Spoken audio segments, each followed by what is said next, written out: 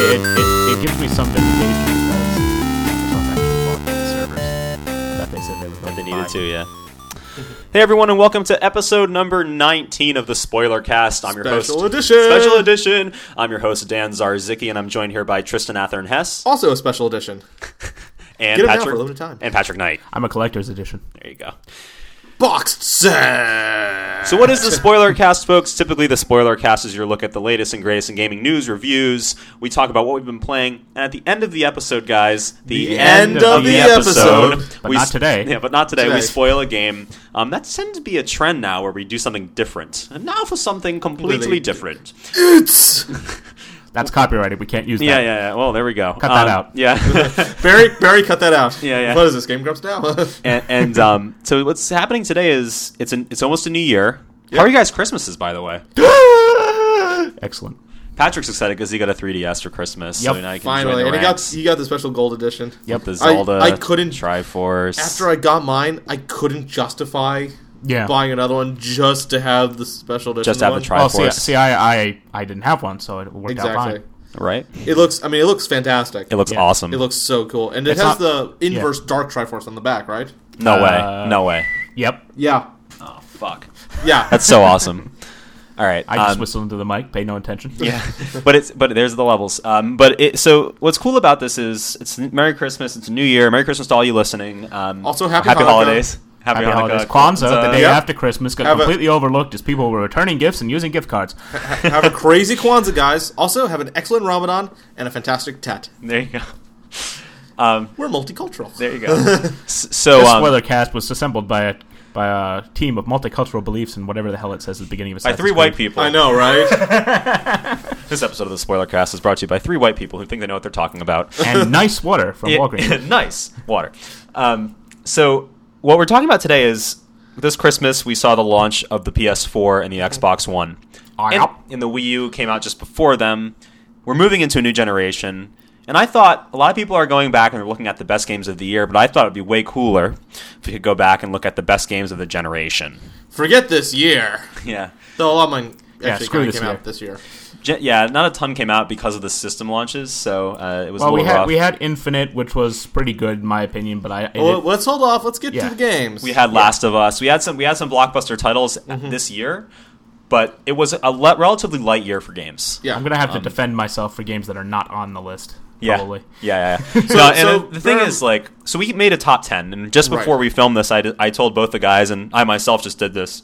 We put the games in order to a degree. There's going to be Sort some, of. there's going to be some deliberation. See, I'm already like ahead of the game though because I've already done this once. Yeah. But I have not. yeah, the one of my favorite websites in all of video gaming, TrueAchievements.com, because as you know, I'm an achievement hunter.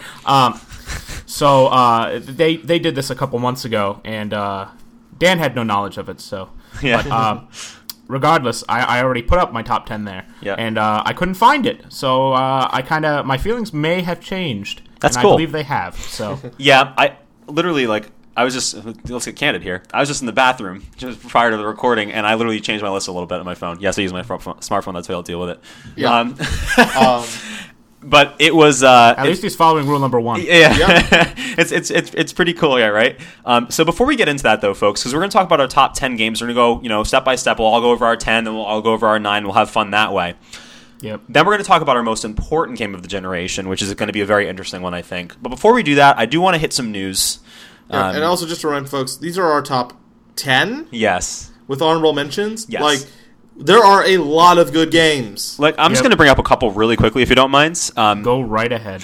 When I was looking at this list, there were so many of these specialty games that didn't make the list, and it was because, for me personally, they didn't carry that sort of fun factor and that sort of reason why I play gaming like the top 10 did. Yep. But they did something so well. For example, Amnesia: The Dark Descent Yeah. was in my list of honorable mentions. I have a list of like 15 honorable mentions. Yep. Yeah. But it was on my list there because it did scary games so well. Yeah. I think it deserved to be mentioned. Yeah, my list is only console games. So only Yeah. Xbox 360, PS3, and Wii. I do have no some, Steam. I do have some. No handheld. I do have some PC. No HD remakes. I'll tell you what, and right now I'll just throw this in real quickly. My one honorable mention was World of Tanks. Yeah. And it's a very good game. in and of itself, but I think it's the archetype for what free to play should be. Yeah. Because you don't have to pay to enjoy it. I think that's like similar to why a lot of people enjoy Dota 2 and why it's on so many best of the year lists right now is because everything that you can buy in that game is purely just materialistic. It's, or purely, not materialistic isn't the right word, purely just cosmetic. Like gloss and cosmetic. Thank you. That was the word I was looking for. So I think that's really cool. Another honorable mention I had was Xenoblade Chronicles. And the reason for that was I think it did Japanese RPGs so well, and it was a really great indicator that while the West is sort of becoming like the staple for video games, the East can still catch up. Xenoblade Chronicles is actually on my top 10 list. I'll bet it will. I'll bet it is, and we'll get there when we get there. But I just think it was one of those games that for me wasn't a top 10, but it did that element of gaming so well. I thought it had to be. All right, so if we're just talking honorable mentions and getting that out of the way, my honorable mention is Borderlands 2. Okay. Yep. Because actually, I'll go in with you on that because. I have Borderlands on my list of honorable mentions. Because that game is really fun, but it only really hits the maximum level of fun when you have 4 people playing with you. And there are points where it gets really kind of grindy. Yeah. But as a fun party game to pick up and do, it's unmatched. And plus, it has one of the best villains I've ever seen. One of the best villains ever. And Tiny Tina's Assault on Dragon Keep. Which is just like a superbly crafted little experience. Yep. But it does tend to get bogged down. So there were periods where I didn't have fun playing it. Yeah. There were periods I had fuck tons of fun playing it. So it didn't quite make it onto my top 10 list, but I figured it should be mentioned. And again, it's a game where it does one thing really well and it really pushes a genre forward. It may not be the best game or one of our favorite games of the generation, but it did a really good job with what it had and what it was doing. Another example would be like Rock Band 3 for me. I actually put out my honorable mentions list because, again, it's a music game that does it so right, so well, has all the different features to make it pick up and play for all your friends like the other ones did not. Yep. Yeah. Awesome game, but teach also you how to play guitar if you want. Yeah, a little bit. Yeah. Well, now there's Rocksmith. Now there's Rocksmith for that. But it wasn't. Talk about Rocksmith. It wasn't a game that was. Be shush now. Yeah. It was the game of a new genre of games that was the best out of that genre. Yes. And then it died. And then it died. And then it collapsed. That genre died. Because everybody had them and then didn't know what to do with them. Yep, like a beautiful butterfly emerging from its cocoon and then dying 2 weeks later. Yeah. That's pretty much. That's a good analogy, actually. I might use that one in a little article or something. It's like the monarch who keeps going back to Mexico to find his parents. Yeah.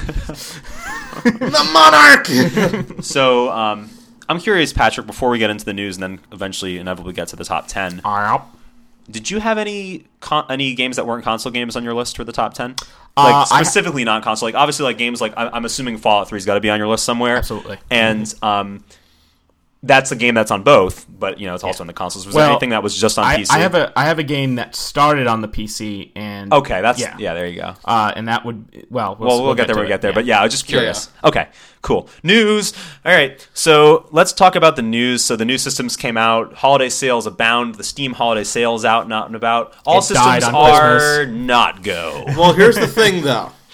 So apparently, I've been hearing this from a lot of my other friends who work at other retail stops. Yeah, is that so after Christmas? Apparently, a lot of people are returning their Xbox Ones and canceling their layaways, and they still can't keep PS4s in stock. Mm-hmm. So, it's true. So, let the trolling commence. Here's the thing: is that all the media, like game media, seems to really care about is first day sales. Yeah. What we're looking at now is like actual adoption or retention rate, and it is severely dropping off for the Xbox One. Weird. Well, it's funny because the Xbox One actually has an online service that works. Yes, which goes into your plan. So all systems are not go, folks. A lot of systems were Steam down. Steam was down on Christmas Day. Yes. Wow. Yep. Wow. Steam exploded, and I got a couple gifts, and it was taunting me because it was like, oh, you have gifts, but you can't redeem them now because we're dead. By the way, I think Steam has lost pressure and needs to reboot. Yeah, right. Lost pressure of Steam. I will tell you that I did pick up a couple games on Steam that I've been heavily enjoying, or just found very interesting that I can't wait to talk about next episode, because I think the next episode we're going to talk about Stanley Parable. Yes, which finally came out for Mac. I actually need to start playing that. I haven't had a chance. And Patrick, I picked up Papers, Please, which I've been having a ton of fun with. I talked about that how long ago? It showed up on weeks back. It's a hilarious game. A bunch of lists. Hilarious game. Showed up on a bunch of best of lists. Hello, strangers. Hello, strangers. No, we have special guests. We have special guests on our cast today. Who brought color juice? Food? No, I'm just kidding. We brought sugar water. Sugar, water, color. My favorite kind of water. Yep. So Wait, a lot of you mean systems. you mean apart from nice water from Walgreens? Yeah, but that's not water. That's nectar of Nice. the gods. Right. Yeah. That's nectar of the gods. That's sweet ambrosia. Oh my god, we should really actually get a sponsor at some point. Like, I this one, I kind of almost don't care who it is, but we should get some sort of sponsor because I think we'd have a lot of fun with that. Yep. And was the eShop still down, you said? Actually, the eShop went back up. I don't remember if it was yesterday or the day before. And now, here, allow me. He's gonna check his brand new 3DS. You have to see this to believe it. Okay. Of course, if it's back up now, this will all be for nothing. But okay, watch and learn, What is this? and read it aloud once it loads. It's the most hilarious thing I've ever seen. Unless it's up. If it's not, yep, there it goes. No access point in range. Oh wait, nope, that's not it. That's hilarious, Pat. What it's saying is, the eShop has been suspended in this region Oh, okay. to keep from overloading the servers. Oh, okay. Yep. There you So I don't know if this region means the Northeast, where so many people live, or maybe it's just Rhode Island. Or All of America. it could be the first four planets of the solar system, or this portion of the Milky Way galaxy. Yeah, so the reason why it showed that there was no access point is because I haven't connected to Dan's network, so I'm an idiot.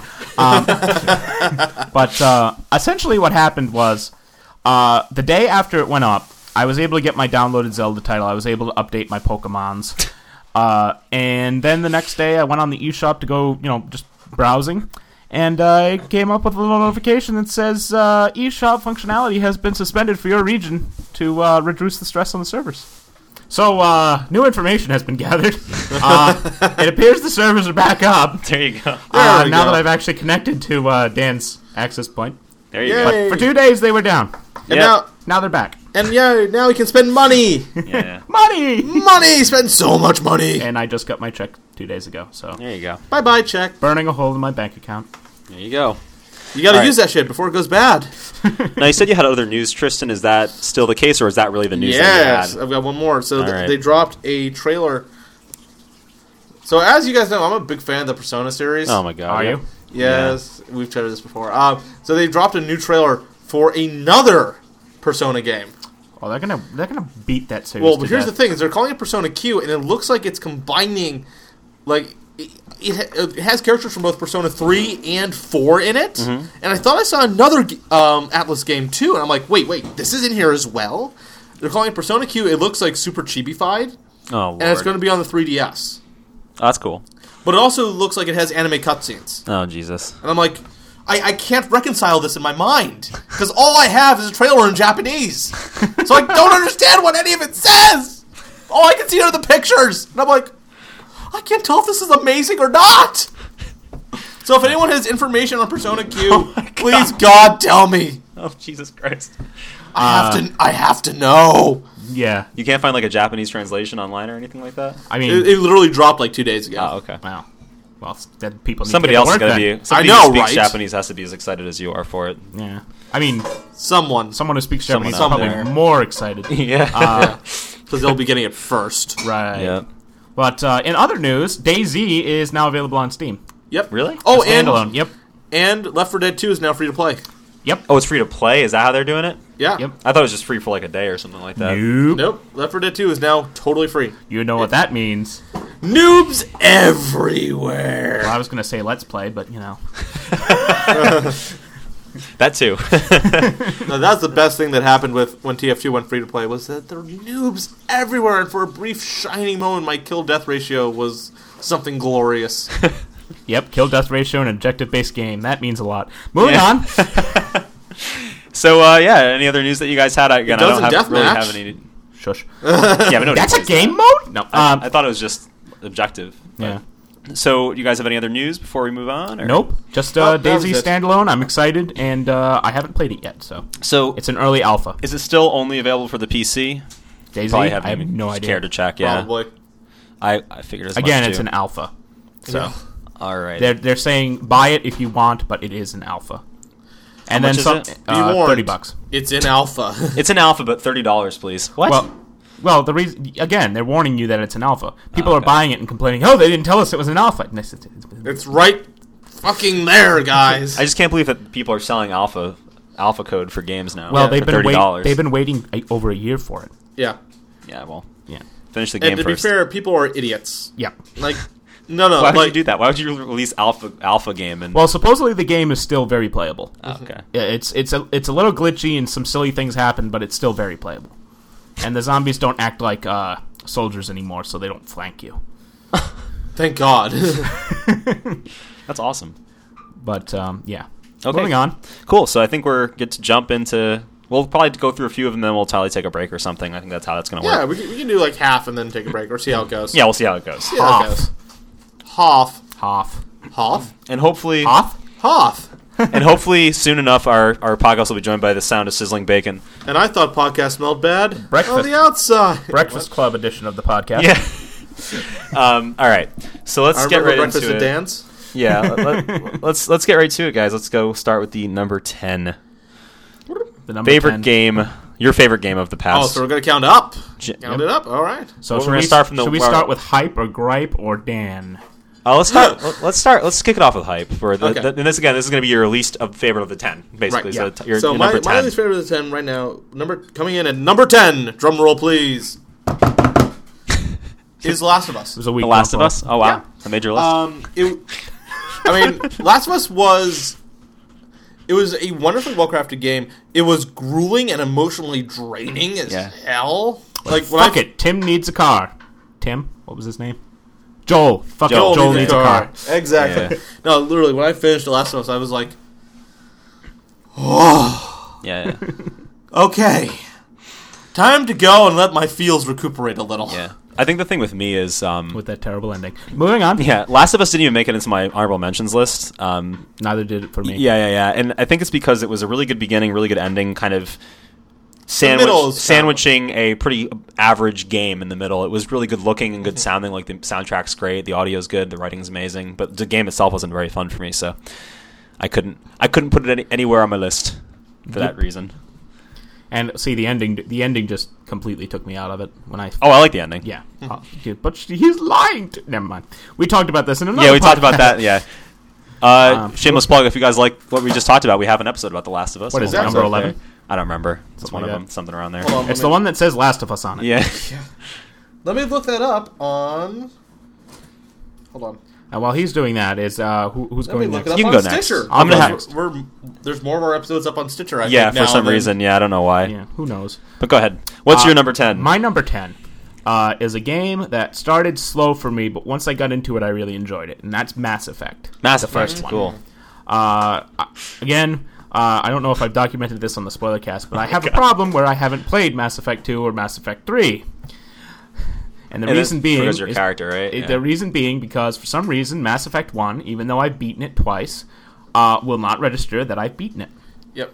So I'm playing through it again very, very, very slowly. But either way, moving on. The thing I liked about Mass Effect 1 was once you got into it, it was character driven more than it was plot driven, and you actually, and unlike most games that deal with moral choices, I'm looking at you, Fable, and you, Infamous. The choices were more gray than just about any other this or that game that there is. Yeah. And how you played your character deflected how you were able to do things later on. Like, for instance, spoiler alert, when Rex is trying to leave the group, if you haven't been either a good enough character or a Asshole enough or an character? asshole enough enough character. character, he will leave and you will have to kill him. Yep. Yeah. Yeah. Okay, if I can just chime in. So it's episode 9. This is the Last of Us episode. And Missed it by that much. Yep. And I gotta say that out of all of the Mass Effects, 1 was probably my favorite. Yeah, 1 was my favorite from that perspective because once you get to 2, it becomes kind of actiony. The choices become a little bit more rote. Or ridiculously overly convoluted and spread out. Yeah. Yep. I also, the other thing I had with 2 is I kind of missed having tons of different equipment to outfit people with. Yeah. Yeah. That was kind of annoying to me, but the It was kind of annoying, I'll admit that. But also driving around the Mako was fun. Yep. yeah, the character And that left choices. too. Yeah, the character choices I think were the best in the first one. It didn't make my list, any of them, or my honorable mention list, but Same. Yeah. but it was It was really cool. I actually had it on my honorable mentions for a while and took it off. Well, see, I couldn't take it off my list. Like, when I look at the number of hours that I've sunk into it, I can't justify. It's like, well, it wasn't really a top 10, but you put so many hours into it. All right, folks, let the trolling commence. My number 10 game of the generation was Call of Duty 4 Modern Warfare. Oh, because it was the Call of Duty game that finally showed how shitty they all are? No, because it's great. Well, it's the best modern one in the series. Yeah. I mean, I think it's really good. I mean, it's really fun. The missions themselves. It was back when people were playing the single player game. Like the sniper mission. Yeah, and that's when those were new and the shock value absolutely went off. Great, fine. Yep. And the multiplayer was revolutionary at the time. Like, you hadn't really seen anything like it. I mean, Halo 2 was really good, but you hadn't seen anything like that. Right. That sort of point based. I think Modern Warfare and then they drove it into the ground. Perks and stuff, right? They started that, right? The perks and stuff. That was the first one. Yep. Yeah. I mean, except the perks really didn't matter overly much. Yeah. They became the focal point of the series as time wore on. Yeah. Right. So it was sort of like kind of a nice little introduction to that kind of thing. It really did launch that sort of online multiplayer. I invested a lot of hours on multiplayer when I got it, and I really enjoyed the single player. So for me, it was I have one of the better games. That. I mean. Yeah, that is definitely a Call of Duty game I could get behind as being on a list. Again, I wasn't a fan of it because I like the old gritty World War II style of it. Yeah, I mean, Black Ops 1 is my favorite game of it. No, I'm just kidding. No, I definitely preferred the earlier Call of Duties. Yeah. Yeah, like modern, but that, I mean, for that Except reason... Call of Duty 3. Call of Duty 3 seems to be universally panned. Yeah. I don't think I ever played Call that of Duty one. 2 was good. Yeah. I liked Big Red 1 personally. But that was the... yeah. Wow. What? Throwback. Yeah. But yeah, I mean, it's number 10. It's there. Yep. You probably won't see any Call of Duties further down my list, but there it is. Number 9. Number 9. We'll just keep going in the same order. That way we'll keep number 9. Thing. Yeah, right. So coming in at number 9 on my top 10 list is Ni no Kuni. Nice. Wow. Wow. Yeah. One of the things I liked about Ni no Kuni was it was a kid-friendly JRPG. Yeah. Yep. So you could play it at a shallow level. Yeah. But it also had the depth you could go into for an adult. So like for someone like me, who wanted to really go in depth, that was there. Mm-hmm. But I didn't need to. Yeah. Also, Studio Ghibli. Yeah, the art was one of the best parts. The music was pretty decent. For me, it was a subpar Dragon Quest VIII, but... All right, well, here's the thing. Is I've never really played the Dragon Quest series. You really, if you like Ni no Kuni, you really have to check out Dragon Quest VIII because it's very similar. Same studio made it, so that's what I've heard. I played Dragon Warrior. Yeah, well, way back in the this is it's very if you go back and play 8, you're gonna it's like the same. It's like you're playing the same game except not quite as good. With Ni no Kuni, I didn't put it on my list. I did think of it, but I didn't really. It wasn't this generation, was it? What, Dragon Quest VIII? Yeah. Oh, if it was this generation, it would be up there on my list because that's one of my favorites. Yeah. But no, it's not. That's PS2. Yeah, it is. That's Generation 4. Okay. Okay, so just to give people an understanding, so I have numbered generations utilizing Nintendo consoles. Oh, okay. Because Nintendo's been the only company that's had a console consistent every generation. console every generation. Yep. Yeah. So Generation 1 was the NES. Yep. And that era. Super Generation Nintendo. 2 was Super Nintendo N64. the Genesis. Season 3 was the N64. GameCube. Season 4 was GameCube. Season 5 was Wii. And now we have the Wii. I love how you're saying season now. Sorry. Season. I've been watching too much TV. Those are some long ass seasons. Yeah. And then man, it's like I'm playing. I was gonna say, you're gonna make it's like I'm playing Last of Us again. Yeah. I thought you were gonna make a Game of Thrones reference. No. And then Generation 6 is Wii U. Yep. So right now we're discussing Generation 5. More like Generation 5.5. Yeah. Keep going. Well, so Generation 6 is the Wii U, but it's also the same year that PS4. Yeah. Yeah. Yep. We're talking Gen 5. Yep. Yeah. So that's my number 9. Ni no Kuni. How about you, Patrick? What's your number 9 game? My number 9, and I had to make an adjustment. Number 9 is Assassin's Creed 2. Wow. Which I have to explain because I'm having a lot of fun with this list so far. yeah, it's the best out of the Assassin's Creed series, in my opinion. Oh, I agree with that. Assassin's Creed 1 was it was pretty good. I never played the first one. It got me hooked on the series, but Assassin's Creed 2 was just such improvement. It was I don't want to say it's the perfect Assassin's Creed game, but it was pretty damn close. Much better than Brotherhood Revelations 3 and 4. Jesus Although Christ. I haven't played 4. Well, here's the thing. So I really can't comment at all. So. Yeah. Well, Assassin's Creed 4 is by all accounts not an Assassin's Creed game. It's a pirate game. Yeah. Oh, okay. That just happens to take place in the Doesn't Assassin's it's getting Creed good universe. reviews, isn't it? Yeah. Yeah. Because it's a pirate game. Yeah. Right. That's kind of cool. Though. I will say this: I do actually prefer Assassin's Creed 1 Really? to 2 because I really like. And I think I've said this before on this podcast. Is I really like the assassinations. Yeah. Yep. Like I really liked planning out, tracking down the target, gathering information, planning out my route, and then executing Yep. executing the target and the plan, and then escaping, which was what you did in 1. Yeah. Starting with 2. Well, 2 had some assassinations. 2 had some assassinations. Yep. but And the not problem as with many. 2 is that you also had to start from scratch as an assassin, Yes. which I enjoyed that bit of character development. Instead of just here you are, you're a master assassin, you just had your weapons taken away.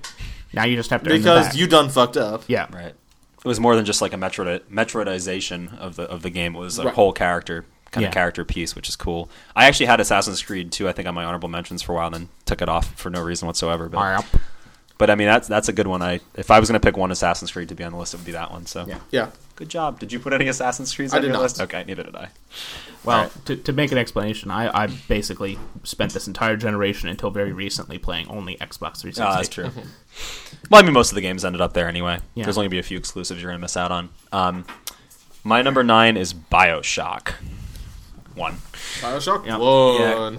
I just really liked. I mean, I can only. I mean, I might be wrong. I can only assume it'd be on your list somewhere. Yep. But BioShock was. Hello. Hey. Sorry, they're cooking bacon and it's distracting. Well, no, she's looking over your shoulder. Oh, okay. She's cheating. Just look at my notes. So BioShock is just such a cool game. Like really great characters, awesome plot twist. you know. Awesome, The Would You Kindly plot twist is awesome, just one of the coolest moments in gaming. If I ever have a Atmosphere. kid, Atmosphere. Yeah. if I ever have a kid, I'm going to preface every request with "Would you kindly?" Yeah. And then that way, when he plays BioShock the first time, he'll go, So "Yes, I will go that far." For a in joke, basically.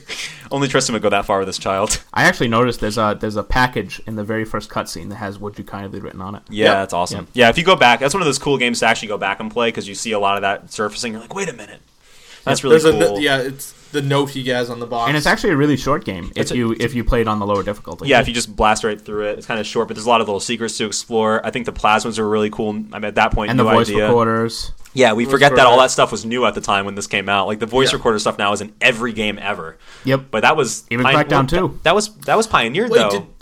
didn't that come out? No, I would say probably Doom 3 did that first. Oh, Doom 3 did it before? Yeah. I think Doom 3 Yeah, did Doom it 3 was like first. earlier 2000s, I think. So Yeah. you're right.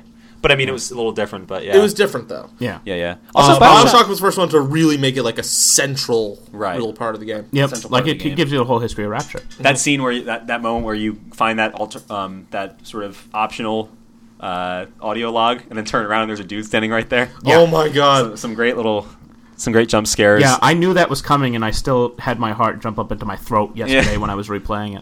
Oh yeah. But just a really great addition to the list. I think you guys would agree. Yep.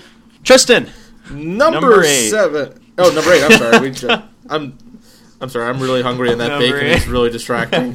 number 8. Number 8. So my pick for number 8 is the original Dead Space. Cool. So here's the thing. So starting with this generation, up until this, you kind of had the greats. You had Silent Hill, you had Resident Evil, but this is kind of the generation where those two franchises really kind of dropped the horror ball. Yep. And I think the original Dead Space picked it up perfectly. Mm-hmm. Dead Space 3 was way too actiony. Dead Yep. Space 2, still a good game. But nothing I think quite compares to that first Dead Space game when that was all new and fresh. And it was their first time experiencing the xenomorphs and just being like, holy shit, what are these things? It was a nice. MacGuffin too, trapped on a spaceship that was dead in the space. That's the title of the game. Yeah. Except for that part with the asteroids. Oh, I didn't get Fuck that part. I never got too much into this, so I can't really comment. I know that after playing a couple hours of the first one, it kind of was getting sort of samey, like monster closets. Like you go into a room and you look at the windows, like monster coming out of there. There's a ventilation shaft. Oh, there's monsters going to pour out of that. Yeah, so it's just sort of like there. I played a little Dead Space 2, I think, just because I rented it or something or borrowed it from a friend, but I never got huge into them. But definitely games a lot of people really seem to enjoy. Yep. Cool that it's kind of similar to my Bioshock and that somewhat horror game. Well, the other thing, too, is that Dead Space 1 has, in my opinion, more perfectly done atmospheric moments than 2 or 3 does. Yeah. Like, there's one of the first rooms you go into in Dead Space 1 is it's a machine room. Mm-hmm. And you've got this light source and this broken tram hanging from the ceiling. And the tram is casting shadows, like actual accurate shadows. I remember this, and it's swinging back and forth. So you've got the noise of it going. You've got the machine sounds coming from below you. Mm-hmm. And so you can almost barely hear the monsters over all this. Mm-hmm. And, like, just looking... That room is just, like, perfectly artistically done. Yeah. Cool. And you don't really get a lot of times like that in 2 and 3. Oh, okay. Is that more... That's just more 1? Okay. Yeah. Cool. Patrick. Hello. Number 8. Well, here's my sort of iffy entry. One of my biggest iffy entries. Yet 8? Minecraft. Yeah, I figured that would be on your list. I was curious as to where it would be. It's very extremely popular. For obvious reasons, because it's a sandbox game. Oh, that's right. There is a 360 version of that game. And it's also on the PC. I mean, it was a game of this generation. There's a PS4 coming out, the version, and there's an Xbox One because like I said, out. my caveat was I was doing just console games. I know you were. Yeah. But because I didn't have a 360, would you have included Minecraft? You think if you had gotten into it? Probably. Okay. Like, or if I had known about, remembered the 360 version. It's easily. I'll put it as a de facto honorable mention. Okay. There we go. Okay. It's easily the most addictive game that I've ever played. Okay. I mean, I've broken the addiction pretty badly now that I get annoyed at it at this point. It's like, oh, I've been mining for 3 hours and I just slipped and fell in lava and lost everything. Oops. Never dig straight down. I didn't dig straight down. But no, I never got into it. I'm very much... My list is going to prove this, too. Yeah. I'm very much an action-oriented, from point A to point B type of person when it comes to my game experiences. Yep. Except there's one... I think it's... Ironically, I think the next game I'm going to mention is completely different than what I just said, but... Absolutely. I am typically just very action-oriented when it comes to that kind of thing, and... Yeah, and it was the thing about Minecraft is that for me that's too all over the place. It starts with such novelty of the novelty of at night you have to hide, and eventually you build a house so that you'll be safe in the house, and eventually it progresses very nicely. And as more updates have come, it's almost become too big for itself. Okay. There's so much to do, it becomes overwhelming at times. Okay. There's the jungle biome. There's I can see that. nether fortresses, strongholds, the end, and while I agree, it's nice to have an end game that you're playing for. Oh, there's an end game now. Yeah, it was always nice just to survive. Like I had a server for the longest time where we built a whole city, basically. That's awesome. And it was like a dwarvish city, like underground or something, or was it was on a beach. That's what I'm going to do next. That's what I'm going to do next time. Next time, my next plan for my next Minecraft game is to hollow out a mountain and turn it into a dwarf hold. Yep. And it's just it's one of those games that has such great potential too. Like there's the space Minecraft mod, Spacecraft I believe it's called. Apt. Yeah. Where you can actually build a rocket and fly to the moon. That's awesome. So it's Kerbal Space Program? Yep, and then build a rocket and fly to Mars. That's awesome. And there's textures, and there's adventure craft, and... Well, there's a lot of different options. Sheer modding. Yeah, and it's such a simple game. I mean, I don't think it's a shock to say that getting towards the most important game discussion we're going to have in a little bit, that's definitely a game that's going to be on people's minds, if you're listening, or maybe even on our minds. So we'll get there when we get there. Yeah, and it's just... The one other thing that I want to mention is the redstone aspect of it. Enlighten. That you can actually build a working computer in Minecraft. Yeah. That's awesome. Yeah. Via redstone. Because that's because the game has that level of logic, but it's so simple you would never know it. Yeah. But people have built a computer that actually plays Minecraft in Minecraft. I'm not kidding. It's fucking insane. But Thank you. We were wondering why nothing was working. Is that what's happening? Yeah. I didn't think about it either. I'm sorry. Sorry, we just had a malfunction. All right. Nothing stupid happened. Yeah. Everything's... Oh god, there's blood everywhere! It's okay, you've got another one. Don't worry, you'll make more blood! We should get Dr. Steinman to fix it. Yeah, right. The rabbit went into the can, and part of my hand went with it. All right. Going into my number 8, I wasn't sure which one of these two games to pick because they're both in a series, or sort of, kind of, but they're very different.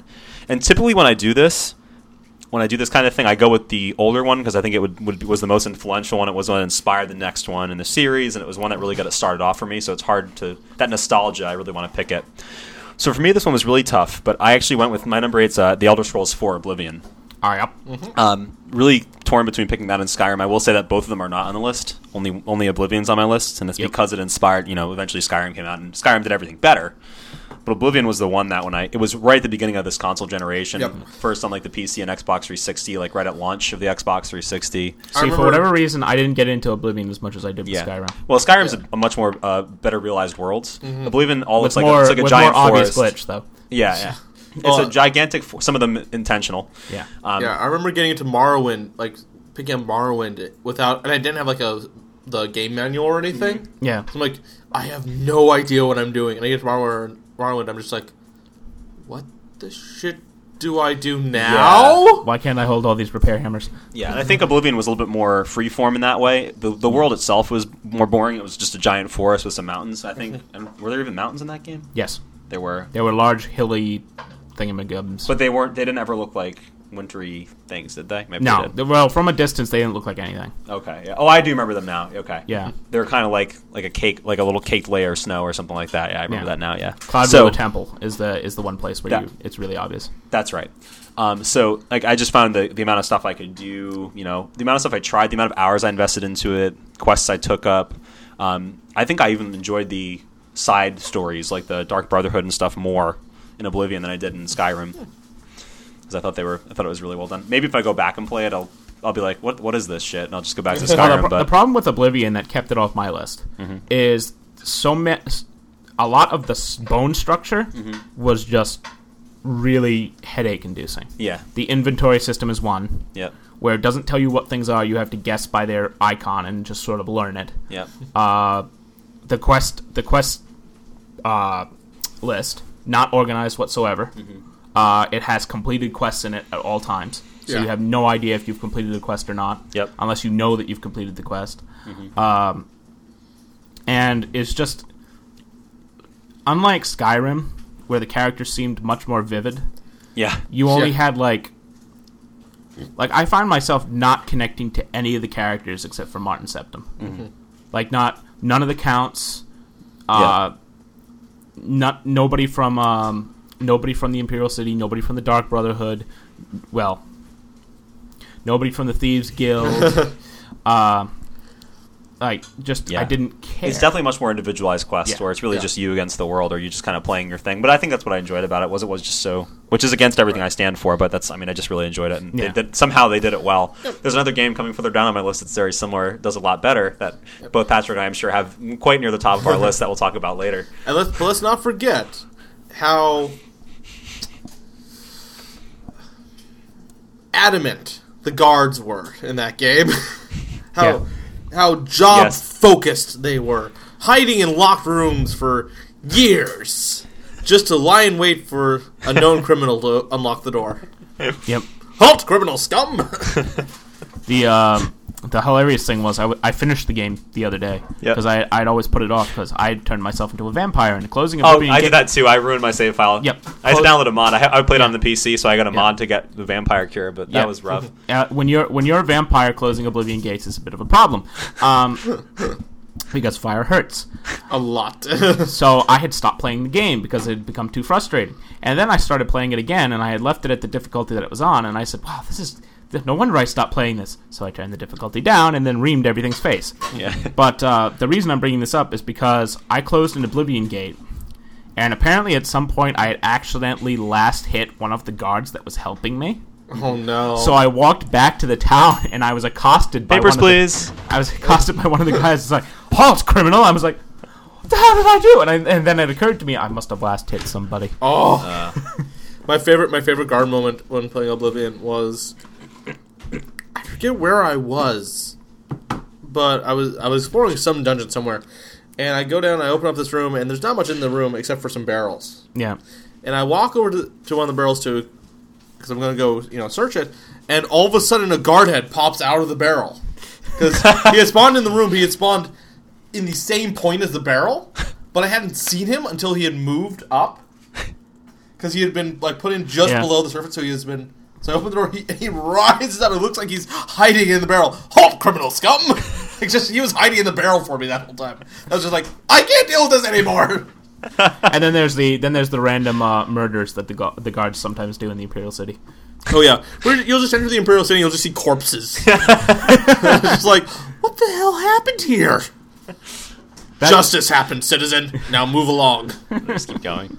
Okay. Was Oblivion on... Oh, we'll get there when we get there. Tristan. That would be telling, wouldn't it, Dan?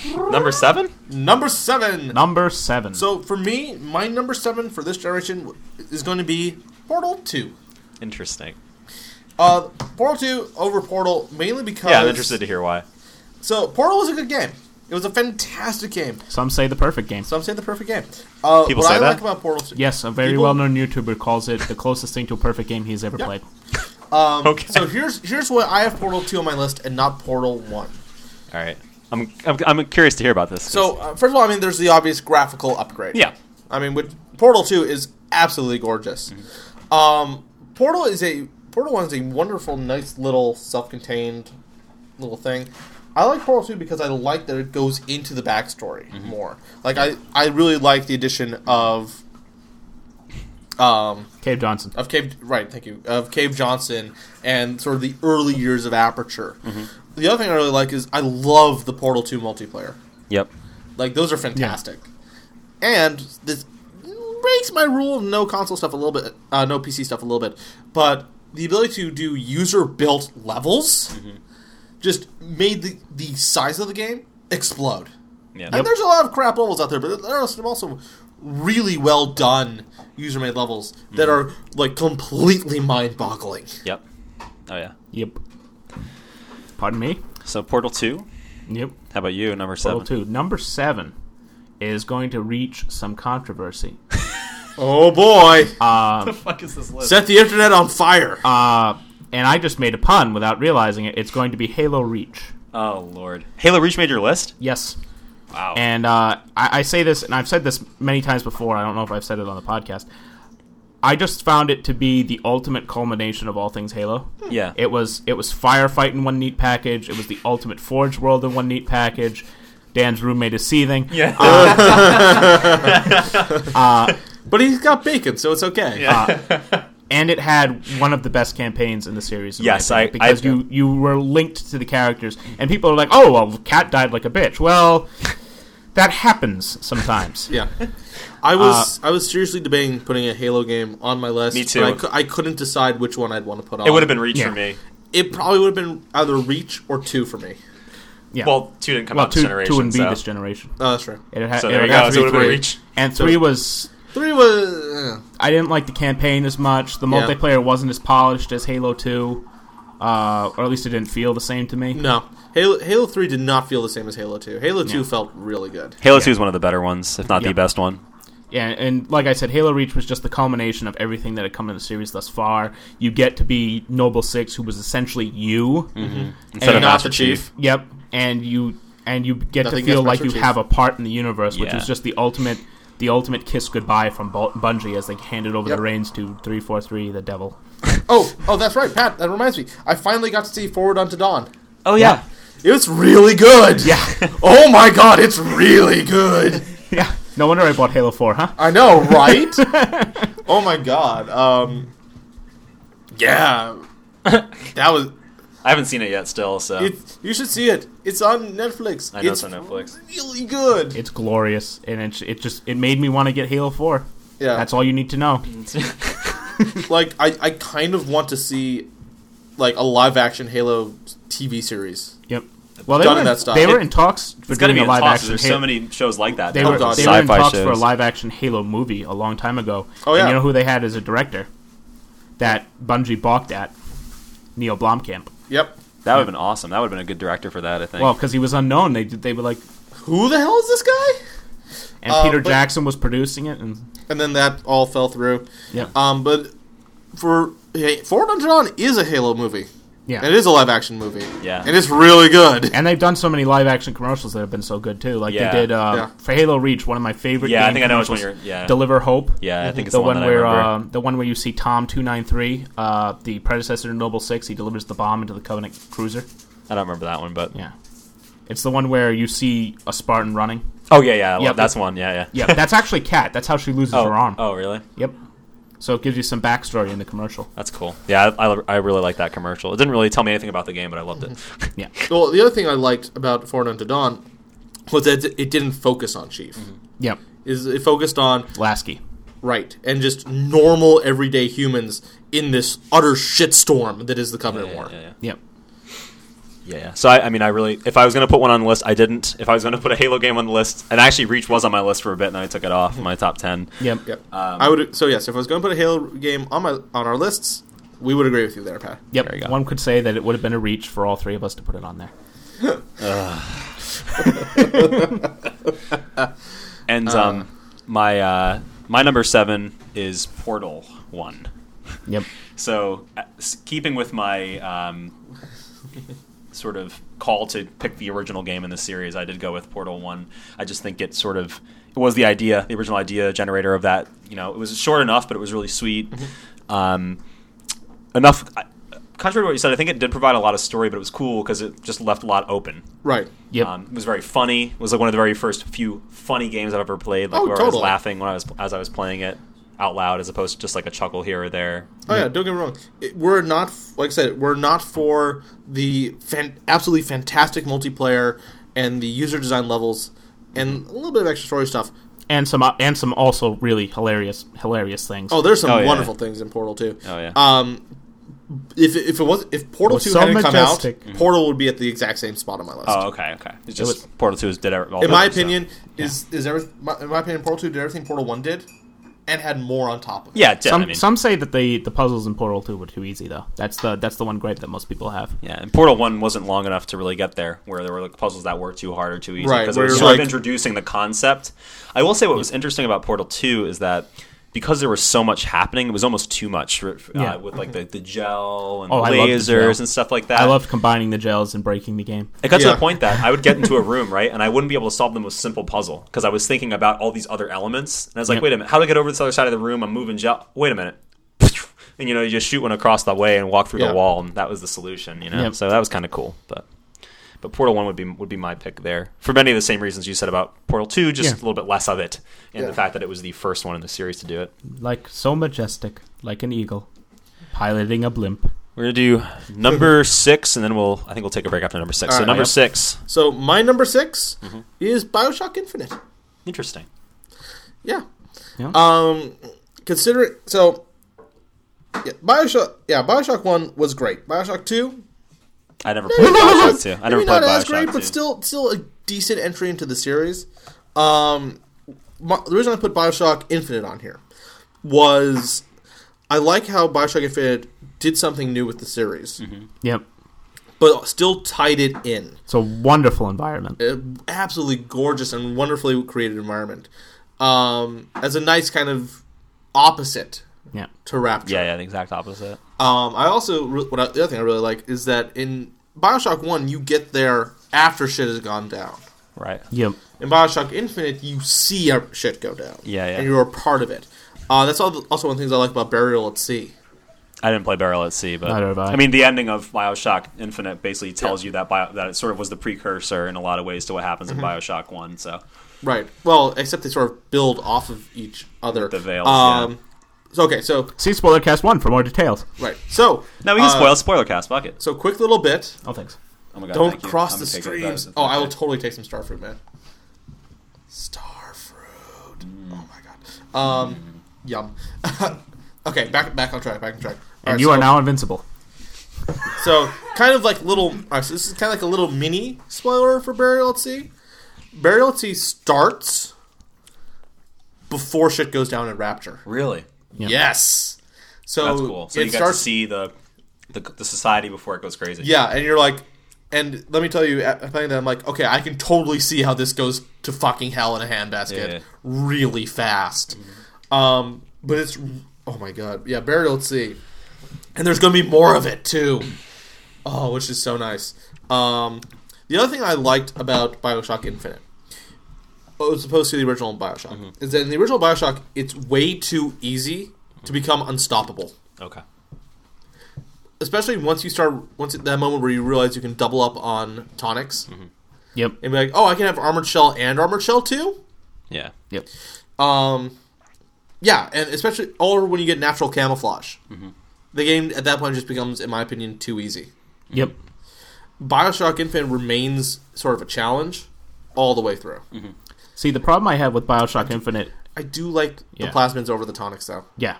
Definitely. Because the tonics kind of died halfway through the game. They became completely useless. Mm-hmm. It's like, I have a gun. I don't need the tonic. Yeah. Yep. The tonics were the tonics were really there, or I'm sorry, not the tonics. The draughts? No. Sorry. What? Are you talking about the Vigors? Vigors. There we go. Yeah. I was about to say because tonics are in Bioshock 1. So what the hell are we talking about? Right. The Vigors. In my opinion, the Vigors were really there to supplement the guns. Yeah. It was really, and that's the problem. Is that a lot of them did the same thing effectively. Yep. Clear the room, basically. Yeah. Mm-hmm. Or immobilize enemies. Yep. I mean, I think the ending battle of Bioshock Infinite is a perfect example of just. Well, I have these guns now. I'm going to shock you here or there or something. Well, here's the thing: is that none of the Bioshock games really have a good ending. Well, a good final boss. I think Infinite's just as good of an ending as anything. But I'm sorry. I'm sorry I said endings. I meant ending final sequence. boss. Yeah, final boss sequence. Yeah, they're all terrible. Yeah, that battle on top of the skyship was a battle on top of the skyship fighting Andrew Ryan. It's miserable. Well, Andrew Ryan wasn't the final boss. Fontaine. Yeah. It's just the problem I had with Bioshock Infinite over Bioshock 1 was that it didn't seem there was something missing from it, and I can't place my finger on what it was. Like your character was more defined. You had more relationship with who you were dealing with, and you were more tied to the universe than you were as Jack in Bioshock 1. Mm-hmm. Tristan, how the fuck are you eating that starfruit right now? There you go. There we go. But like, I don't know, something about Bioshock. I just dropped it on the hatch. Yeah, something about Infinite did not grasp me as much as Bioshock 1 did once I got into it. Sorry to derail your. Yeah. Oh, that's fine. Your Bioshock conversation with my starfruit conversation. I don't know. Maybe it was because I played Bioshock before. Maybe that was why. Like, and in the it's just I don't know. Well, Bioshock Infinite also was missing a lot of the sort of horror aspects. Yeah. Of Bioshock. But Bioshock 1. A lot of the horror aspects, there was none of it. That's true. I mean, there are a few elements with the song where you're being hunted by the songbird. There were. I wouldn't consider yeah, that but you know horror, the though. songbird can't catch you. Yeah. Because it's scripted. Yeah. Yeah, there was never a situation where you're actually running from the songbird for any reason or another. Yeah. Not like a Big Daddy or something. It would just show up and...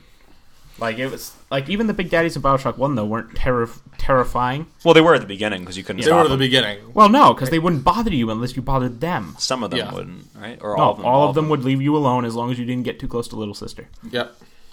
Or as long as you didn't bash the Big Daddy in the face, which I made the mistake of doing the first time I saw one. Hey. I was like, oh, this guy was in the trailer, wrench. And then that was the end of that playthrough.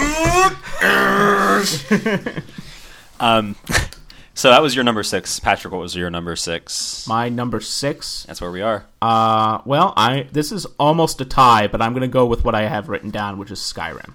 Nice. And Skyrim, as glitchy as it is, as much as it fucked my save file that I have to start over. Yeah, there's glitches I made where I had to restart or re-download things, but I have logged 150 hours in one playthrough, and I haven't touched the DLC. Yeah. Jesus Christ. It's just so immersive for me. I love Skyrim. And all of the Jarls have their own personality. All the cities have their own personality. Markarth is fun to go in because it's such a different city than the other ones. Solitude. Which one's Markarth? Markarth is the one that's like in the mountain. What the fuck? It's like all the buildings are up along the sides. Oh, that's really cool. Yeah. Yeah, Really and then there's Riften, which is like the little port city. Yeah. Winterhold, which is Nevena city. Windhelm, which is the Winterhold's been killed, destroyed, right? There's the college, right? Yeah. Yeah, Winterhold is the college. Morthal, which is just your little homey place. Falkreath, which is the more foresty. Dawnstar, which is the extreme north port. Okay. And then there's Whiterun, which is kind of like the mix of all of them. In the middle of the field. Yeah, and it's just and it was so much unlike Oblivion, where Shadenhall, Chorrol, basically all of them look exactly the same. Yeah, exactly. Yeah, except for the Imperial City. They improved it all when they got to Skyrim, but that's why I went with the first one. But and it's just the leveling up was much better. Mm-hmm. You didn't have to you didn't have to level up certain skills to level up your character. Mm-hmm. You had to you just basically getting experience would level up your character. Okay. Like, for instance, in Oblivion, if you were a knight, you had to level up one-handed weapons, and if you leveled up, for instance, archery, it wouldn't contribute to your overall level. Okay. Yeah. Which was dumb. But that's not here nor there. Cool. But it's just, it was so amazing just to walk around and have a random encounter with a dragon, or you could... Yeah. Wow, you're making me feel like an idiot for picking Oblivion. Well, no, it's just... Which I guess is the point of this whole discussion. Well, I mean, I'm not trying to make you feel like an idiot. I'm just gushing because it was just... And all of the... I'm gushing, number 6. All of the Daedra. That were available. Like, you could only get Sheogorath and maybe Marunas Dagon. You would run into in... I didn't run into any of them. I didn't play nearly enough Skyrim. Yeah. Well, no. In Oblivion, it would be Sheogorath in the DLC and Marunas Dagon in the story, in the right? Main story. Yeah. Maybe Meridia. I'm not sure. But all 15 are in Skyrim. That's awesome. And they all have their own unique quest. Really? I didn't know that. Yep. And, Jesus Christ, I gotta play this game again. Yeah. And it's just so much time. And the college was a much better quest than it was in Oblivion. It was you had a goal, and it's just it was great. And Dark Brotherhood had some. Yeah, I finished the Dark Brotherhood, which is really good. Yeah, I thought that quest line was really good. The Thieves Guild was glorious. I don't think I got very far in that one. You need to do that one. That one's just unbelievable. The Companions Guild was much better than the Fighters Guild. Yeah. It was just so good. And we're at number 6. Yeah. My number 6. So this is where my list really becomes sort of like, ugh. Like every time I read one off, I feel bad because I want it to be further up the list, but something had to give. This is where that officially starts. And number 6 for me is Super Meat Boy. Yep. I considered putting that on as an honorable mention. Yeah.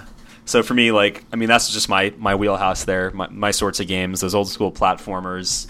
Just incredible. I mean, Super Meat Boy is the pinnacle of that. Yep. Tons of levels. Pick up and play. You can turn it on, play a bunch of levels. Very dark humor. Yep. Very dark humor. Very fast. Very simple but deep at the same time with the amount you can do there. I just thought it was like the perfect. At least until you get to the final boss. What's that? At least until you get to the final boss. Yeah. Oh my god. Yeah, the final boss is pretty. Well, I mean, there's a lot of levels like that. This needs to be cleaned already. But it's like incredible, and it was like one of the most fun games for me to play just overall this generation or for any generation. It brought me back to the old days, so that's why that one's my number 6. And it has some good music too. Oh, it's fantastic music. Yeah, I mean, with any of these indie titles, that's like almost a given. They're gonna have really good music, and this one's certainly no different. It's kind of par for the course now. Yeah, it's an indie title. It's got great music. 2D platformer with a strange mechanic and good music. There you go. Strange mechanic? Platforming is not a strange mechanic. Well, that one's the least strange, but yeah. All right. Scuba break. That's our number. So we're gonna take a quick little break, and we'll get back with a look at 5 through 1 plus 25 stamina. Hey, I've got some extra scuba.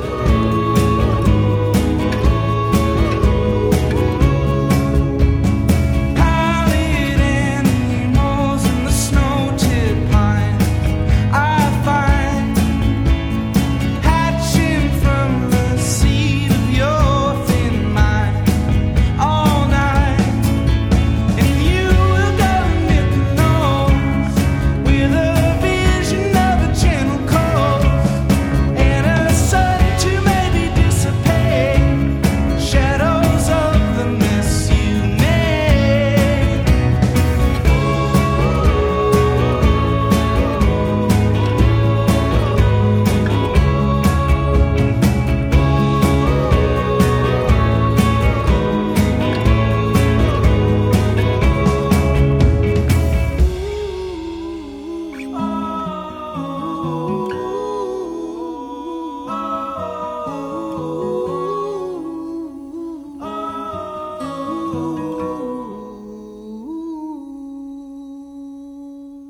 Brother, you don't need to turn me away.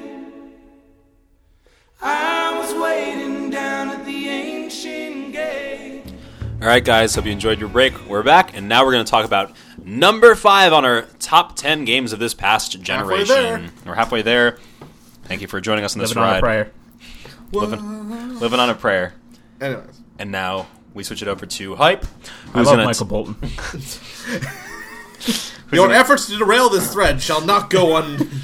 Now we speak to Tristan, who's going to tell us about his number 5 favorite game of the past generation. Tristan, what was it? So for number 5, I've got the Bethesda games. Out of those, though, Fallout 3 comes out. So it's kind of like a 3-way tie, but Fallout 3 being there at the top of the list. The Bethesda games, like we've been talking about... Wait, now you say 3-way tie. Do you mean Fallout 3, Skyrim, and Oblivion, or Fallout 3, Skyrim, New and... Vegas. Okay. Interesting. In New Vegas. Fallout 3, though, out of all 3, would be the one that would actually make the list, but... No way. Kind of honorable mentions there. Fallout 3 is not on my list. So here's why Fallout 3 is on my list. Is I played Fallout 1 and 2. Yep. Back in the day. Mm-hmm. Way back when. And I love that world. And then it was like, so that's Fallout 1. Cool, you defeat the Master. There's Fallout 2. Mm-hmm. And after that, there was nothing. And I was like, well, this was, a game from my childhood, but it's never going to come back. And then all of a sudden, Fallout 3. Realized in 3D, with an even huger world, and new storylines. Kick-ass soundtrack. Kick-ass soundtrack. Oh, freedom God, to go, everywhere. I was just like, this is amazing. The Bethesda games, they're just these wonderful, gigantic worlds. Fallout 3, it can get buggy. I think I nearly jumped out a window with excitement the day I found out that the new Fallout's going to be taking place in Boston. I know, right? Because I know they're going to do it well. I know. And I have full faith that that's going to be amazing. My God, that's going to be incredible. So cool. And I just can't wait to see it. And I can't wait to be a part of that experience. Fallout 4 is what may have end up making me buy a next-gen console. Yeah, honestly, that's all it's available for, yeah. Yeah. And then just the sheer amount of stuff that's in there in Fallout 3. The weird stuff you can get, the Tesla cannon, and especially if you pick Weird Wasteland. Yeah. Yep. That's only in New Vegas, though, I think. Yep. Yeah. So we're talking about 3 now, right? Yeah. In 3, it's Bloody Mess. Yeah. Is a silly perk. Yeah. Which just causes enemies to just explode into gibs. Yeah. Which makes them very hard to loot. Yep. But it's also just a really good perk, because it just ups all of your damage by 4%. Yep. Yeah. It's that's awesome. And then there's all the different vaults you can explore, and all the different things that you find. That are different. That's the important thing. thing. And they're all different, yeah. Yep, you find out some backstory about the super mutants. Rivet City is just gorgeous. Oh god, yes. There's a lot of really great cities. It's interesting. Well, here's the thing though, is that the mutants, super mutants, those are totally explained in Fallout 1. Oh, are they? Yeah. They are completely explained in Fallout 1. And the end boss of Fallout 1, spoiler alert for a game that's 20 years old, is this guy who... Okay, basically the super mutants are the result of a forced evolutionary virus. Mm-hmm. Yep. That has been released into the atmosphere. Okay. The problem is that people who have been exposed to radiation don't make as good super mutants as people who have not. There's also a liquid form of the forced evolutionary virus that this poor fuck falls into. And basically becomes this horrible, tentacly brain mass thing called the Master. Okay.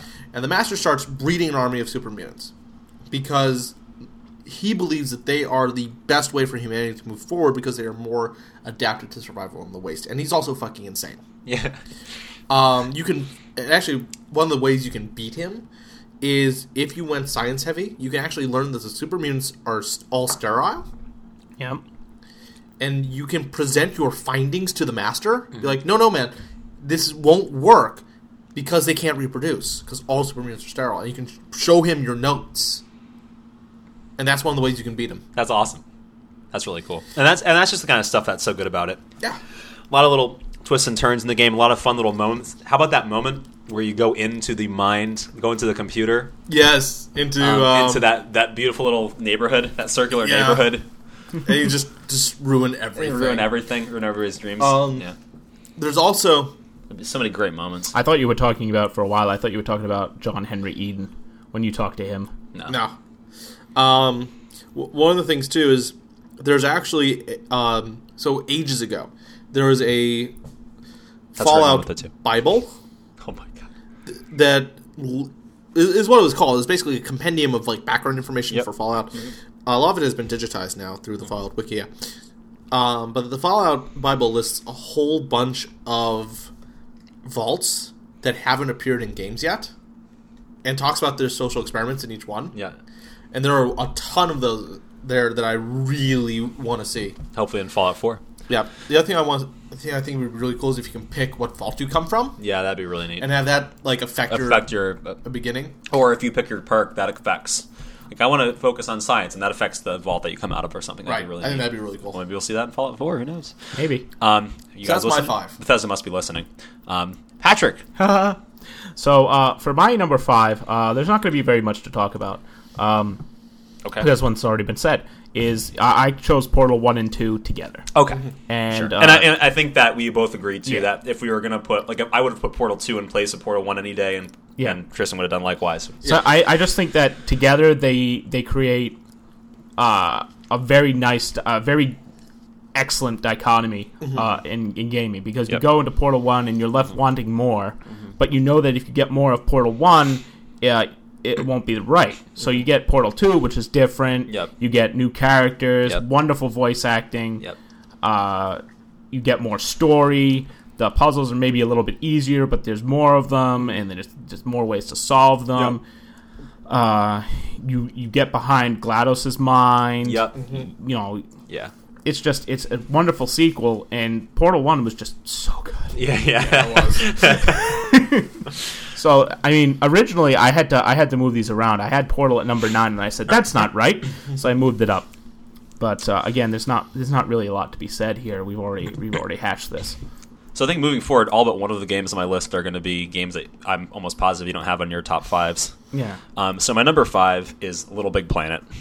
Yeah. I can see that. And Little Big Planet for me was just, I mean, so in the same way that Minecraft and Call of Duty are sort of like these big pinnacles of gaming for this generation, I think Little Big Planet has its part, albeit not as big of a part. So, like, people don't pay attention to it as much. But again, me as a big platforming fan, playing with friends with 4 players, creating these ridiculous levels. Yeah. You said with Portal, all these user-created levels. There are tons of crap user-created levels in Little Big Planet, but my God, there are some amazing levels. Yeah. And then shooting over to Minecraft talk for a sec. Little Big Planet 2 at least. Again, I picked the first one because it's the original thought, but I guess you could put them hand in hand here with me. Little Big Planet 2 introduces computing systems. You can create full logic systems in your levels that do all kinds of different things where they're these computer boards. So can you make a Little Big Planet level that plays Minecraft? Sort of. It's pretty rough. We have to go deeper. Yeah, it's pretty crazy how much you can do. People are making movies with it, first-person shooters, top-down RPGs with this platforming system, which is just really cool. You can make your own soundtrack in the second one, for example, like by putting keys in different instruments. I mean, it's really crazy, the amount of stuff you have to do. But Little Big Planet 1 was just the beginning of it. Creating these awesome levels, being able to make, like, I remember...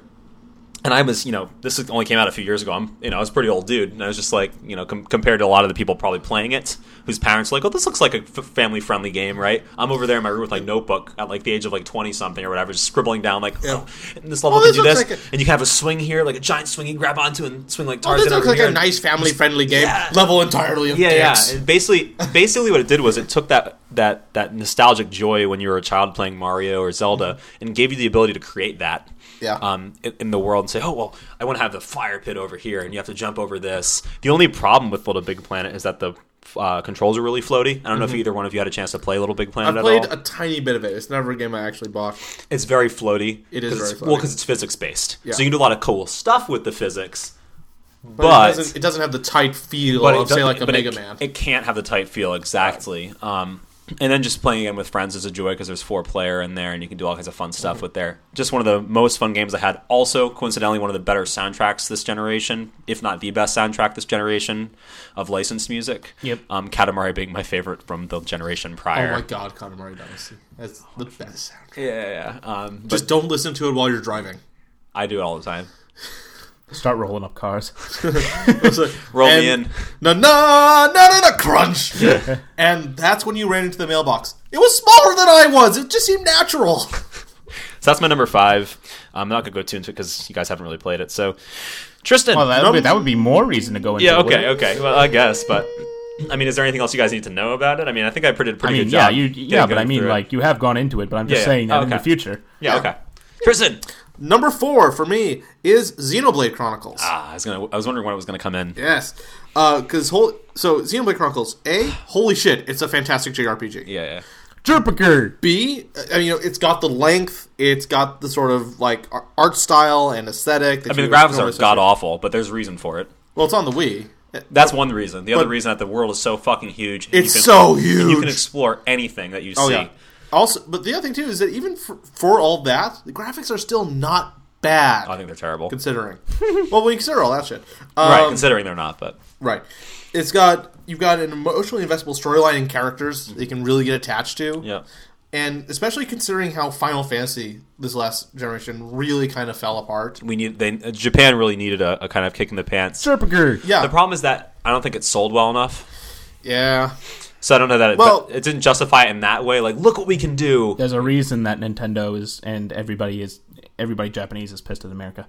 Yeah, because we're skewing all of the sales numbers ridiculously. And for me, I think Xenoblade Chronicles was Japan saying, look what we can do. Yeah. Because all of the elements of this game... I thought that was the year of Luigi. All the elements of Xenoblade Chronicles are fantastically assembled. Yeah. Everything. The fact that all of your characters play completely differently. Yep. And you can play any of them at any time. Yeah. As long as they're in your party, of course. And say, okay, this is how this guy plays. This person has to reload their gun because they use guns. This person has the Monado, and they are good against Mechon and can buff their characters. And this person is just an utter damage dealer. This is aggro, yeah. I love how we both went to Ryan at the same time. This person's a mage, and you use magic, and you can do like a magic craziness. And she has all these magic combos you can do. Yeah, like the fact that you can play around with that almost has like a Monster Hunter-y kind of element to it there. Yeah. The other thing I really liked... Except for Ricky. Yeah. Like, Ricky's just like oh a my jack of God, all trades. Ricky. He's just like a jack of all trades. Yeah, I love wouldn't the character. use him. I use him. I wouldn't use him except that he has really useful skills. Yep. But the fact that you can save anywhere, right? Pretty much, yeah.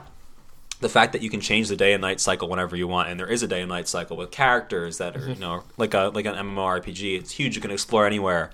The fact that if you invest yourself in a 15-minute cutscene before a boss and lose that battle, you can warp right back there, and the battle just starts. Yeah, you don't have to see the cutscene again. And you don't lose anything. And you don't lose anything for losing either. Thank you, God! There's no penalty for losing. Yeah. You just lost. Yep. Good luck next time. Yep. It's just really, really neat. Especially once you figure out that if you save and quit and go back in, all the monsters respawn. Yeah. Oh my God. Finding that out makes a whole bunch of side quests a lot easier. Yep. Just a really great game. I didn't put it on my list, but it was. Yeah, you had it as honorable mention. Honorable mention, yeah. Yeah. And you have never played it, right? And it was also a much needed, really serious game for the Wii. Yeah. Is the other thing too. Yeah. Like a really good. Nintendo always does that. They always have for my money, they always have the best exclusives. Yeah. That are just come out and they usually seem to come out of nowhere. Resident Evil 4 was the same way.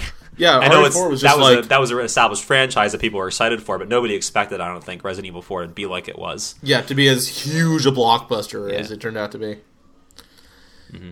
But that's not even, and that's third-party exclusives. Yep. Not even counting actual Nintendo games. Oh, yeah. Yep.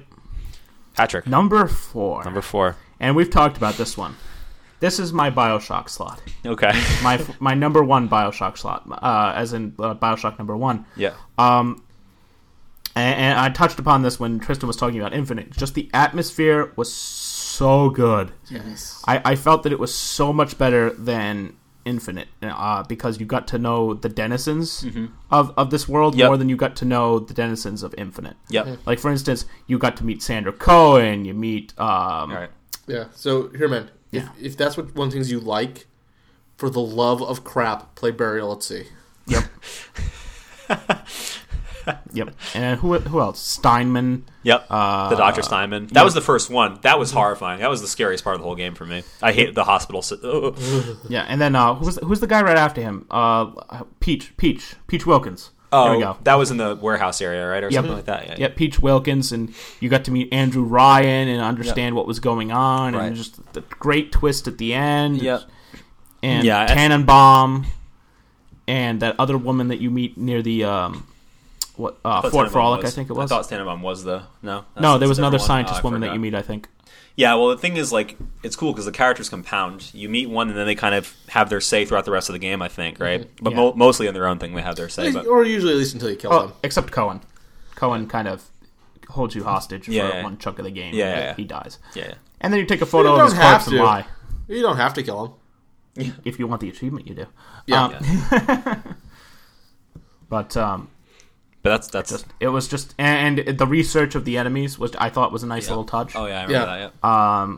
It's like, no, I can't kill you yet. Get closer, get closer. Stop for the camera. Yeah. Oh. Ow. And it's just Ow. the like, and it just did like horror so well. Yeah, it did. Like the already talked about the dental office when you pick up the tonic and there's that son of a bitch thing right there. Yes. When you find the shotgun the first time. Oh yeah, and the lights and go the lights out. turn out and you just hear them running around. Then the first time you see this, you hear the splicer. Yep. Just it Yeah, was, I have to say that moment when you're with Cohen, what is it, the butterfly waltz plays, I don't remember. where he gets like pissed off at you and it starts sending just waves of splicers after you, Oh, and the okay. music's playing in the back. Yeah. Because the very first time I played that through, I did pretty much all shotgun, Mm-hmm. and it just worked out that my shotgun blasts perfectly coincided with the beat of the music. Like to perfectly punctuate it. and it was then just like, and then you hear the songbird yep. in BioShock 1 at some point. Fucking A. So I mean, it's just Yeah, I mean, it's what won the BioShock sweepstakes for me at number 4. it's the. I think it's because it's the most contained story, and I can agree with you there. BioShock Infinite's more open form. You finish the game and you kind of leave it to your own kind of thing. Whereas BioShock 1, it's like, this is just a really great story, really great characters throughout. They never stop telling a story, like too many games do. Like, here's the beginning, and then here's a bunch of gameplay, and then here's the ending. Yeah. So that's people are screaming and arguing on that side. That's great. Cool. And that was your number 4. My number 4, and I don't know if either one of you had a chance to play this. Number 4 and on is where it gets real tough for me because they're all. I mean, these are all such pinnacles of my this generation console. At this point, I'm hitting the list experience. of these are the games that I had like the most fun with, Yep. or Oh, yeah. just or most hit that note with me of just. I do want to quickly say weird little thing happened this generation. No Zelda game is on my list. Not a single one. Not a single Zelda game on my list of the generation, which is crazy. Twilight Princess was on there for a sec, and then it got out there. But anyway, number 4 is Uncharted 2, which was one of my favorites, and for a while my favorite game of the generation until I thought back on it, thought and said, "Oh, this game was out in this generation," kind of things like that. Right. Yeah. Uncharted 2 would have It's been like, my top. that's right, that did come out in this. And Yeah, Uncharted 2 is just for me again as an action gamer, story very dedicated story base. Here's where I'm going. Uncharted 2 is just the best. Uncharted 3 was okay, but Uncharted 2. And have you played Uncharted 2 yet? Oh, because you have to if you haven't. the Uncharted series is not one I've ever really picked up. Oh, okay, yeah. Uncharted 1 is kind of lame, but Uncharted 2 is just like, I think that's why I liked it so much, because it came out of nowhere. I wasn't expecting it to be anything, except Uncharted 1 plus some, but it was incredible. The attention to detail, the train sequence, which I know you guys haven't played, but there's a train sequence where you could just stand there as the train's moving and look out, and the scenery and the sides is completely different and changing as the train's driving, and there's all kinds of shit happening there, and that sequence alone is like worth the price of admission, and I mean, just everything about it. It's like one of the most beautiful games I've ever played. One of the best stories. Really, really great Indiana Jones sort of goofy, campy story, but really great. Yeah. Really great characters in the whole story that are there throughout. Again, it really is told like a action movie, like a summer action movie from the '90s or something, where you have all those characters, the Bond villain, if you will. And, it's so good. Where you've got the necessary archetypes. Yeah. Also, they had the perfect mix in that game of combat versus not combat sequences, and they have the perfect pacing. I am one, you guys know, who will pick up a game for like an hour, and that's enough for me. I'll put it down and stop it for a while. Sometimes I won't ever pick it up again. No. Like GTA 5. Yeah. But it's just because it just didn't grab me enough, or that's just sort of how I've been conditioned, even through my parents always assigning me with, you can only play it, you got a time limit now, it's time to do something else kind of Just thing. got intel from HQ. We got 5 minutes to bedtime, boys. Yeah, exactly. So for me, like that game though, I could not put it down. And it's like a 10-hour experience. It's not a huge, super long experience, but like from start to finish, it's an incredible experience. Like the best 10 hours of gaming, like almost ever. Yep. Except that there are 3 games that are better than it, apparently. This generation alone. Yep. But just unbelievable. But great graphics, great combat, great platforming. It's a little bit more hand-holdy platforming, but it's just so epic the whole time. Really great boss sequences and just interesting sequences, things you're doing. It starts with like a stealth mission, which is kind of cool. Like, it's just... you have to play it. You really do. Even if you don't like it, I just need you to play it. Yep. Whew. All right. Number 3. So it's funny that you just mentioned Zelda. Number 3 for me is Twilight Princess. Yeah. And that would have been the one. That would have been the one. So we had Ocarina of Time, which was absolutely fantastic. Maybe one of the, maybe depending on who you ask, the best game of all time. Like me. That was followed up with Wind Waker, which was also a really good game. You skipped one. Well, there's Majora's Mask. Yeah. But I'm talking about like the big entries into the series. No, don't get me wrong. Majora's Mask is a fantastic game, and it is creepy and dark as shit. I would just consider it. Have you seen? I would consider it a big game, just like Ocarina or Wind Waker, especially considering. Okay, so we had the N64 games. So we had the N64 Zelda games. Yeah. We have the game, and then we were like, then they were teasing us with, "Hey man, something really awesome is coming." Yep. And then they delayed that really awesome thing for Wind Waker. Yeah. That like I said earlier in the podcast, that was what kind of spoiled Wind Waker for me. Okay. I was like, this is really cartoony. That infamous Nintendo Tech demo that they showed for the GameCube, right? With Link fighting Ganondorf. Yeah, and I'm just like uber great graphics, and then you get that. Right. I'm just like, and then Twilight Princess came out, and it was dark and gorgeous and big. And it had the light with world, nothing it had the dark world, it had Wolfling. But also, it was one of those games that actually used the Wii motion controls well. Yeah, the 2 Zeldas are some of the only ones that use the Wii motion controls really well. Yeah, it's because they're babies. Yeah. I think Twilight Princess does it much better than Skyward Sword. Really? Because Twilight Princess has much more sort of moves. Yeah. You know, like you've got the lethal draw, you've got... At just that moment, like there were times where after I beat a boss with my Wiimote, I would do the twirl back behind. Yeah. You know? Yeah. Because it That's Final Fantasy, you fool. I know. He's just doing it because that's kind of what they do. They do that. He does the little twirl. Cloud does it, and I mean, all of them pretty much do it. Squall does it too. You know. I know it's Final Fantasy. How dare you impugn my honor? Yeah. So, and just after having been kind of like disappointed in Wind Waker when it first came out, having this finally come, I was like, oh my god, this is what they put off. It was really disappointing for me to not include this on the list for sure. When I took it up, especially when you consider games that I had on there like Call of Duty, it was really disappointing not to have this game on my list. Yeah, but for me, there was a lot of while the world is huge, there was a lot of nothing in the world. I mean, there's just entire fields with nothing in them, like nothing to do. It's like, why'd you do that? Like what the really hell was it called? It the really felt the field in Ocarina of Time. It felt like an Oblivion. If we were talking earlier about how where you got these wide, boring spaces and just no characters that you care about at all. You know. Except for, like, the main characters. That's obvious. You're the villain and the hero and stuff like that in Zelda, whatever. You don't care about Zelda in that game, really. I mean, she just kind of shows up. Oh, for that, it's more Midna in this one, which is a great character. The dungeons in that game, though, are probably the best dungeons in any Zelda game. Oh, they're absolutely fantastic. And the other thing, too, like I said, is just the aesthetic. Like, I love the way Twilight Princess looks.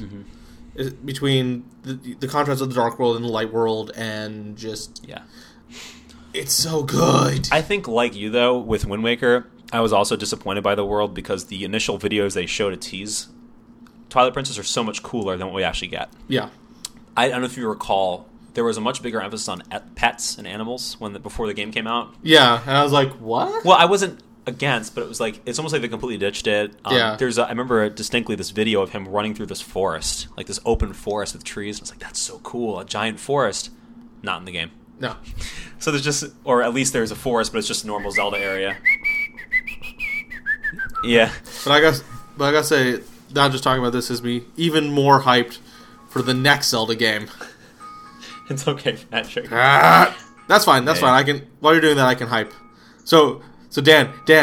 Hold on a second. Dan. We're gonna let him hit the alarm first. All right, what's that? Have you seen the trailer for the new Zelda game? No. It's called Hyrule Warriors. Oh, I have. I haven't seen that, but I've heard about it. It's like Dynasty Warriors meets Zelda, right? It looks so cool. How it's like a character action game, but with the Zelda universe. How did they know, Dan? How did they know my darkest desires?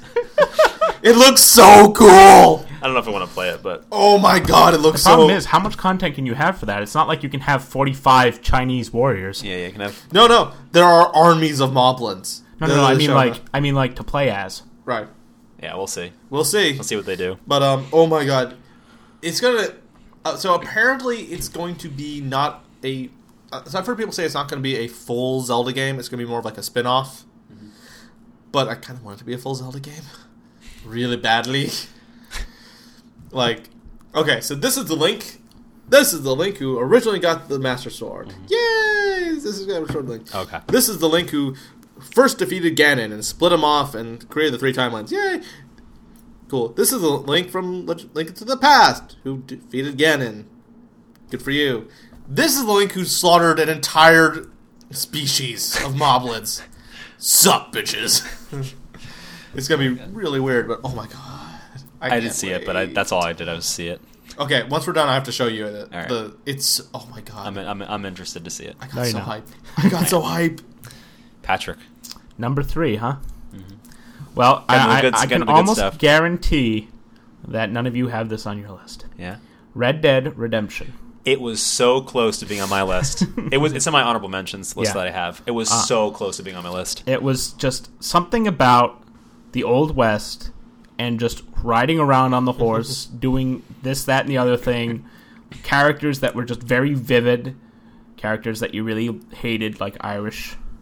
Yep. Characters that you couldn't help but like the Snake Oil Man, whose name I can't remember. Yeah, I don't remember his name either. Yeah, Bonnie McFarlane, her father, and just a really strong story that leaves you horrendously unsatisfied, and then it fixes itself. Yep. Nice. And then there's it really does. and another part of it that was just absolutely wonderful, and I hesitate to include this.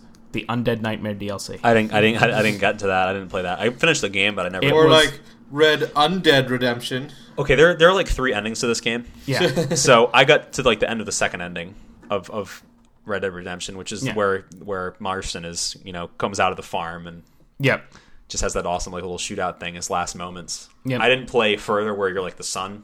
Once Yep. I got there, I was like, all right. He kills the guy. He kills the guy that ordered it. Yeah, Yep. I figured as much. Yeah, he was just going for revenge, but Yeah.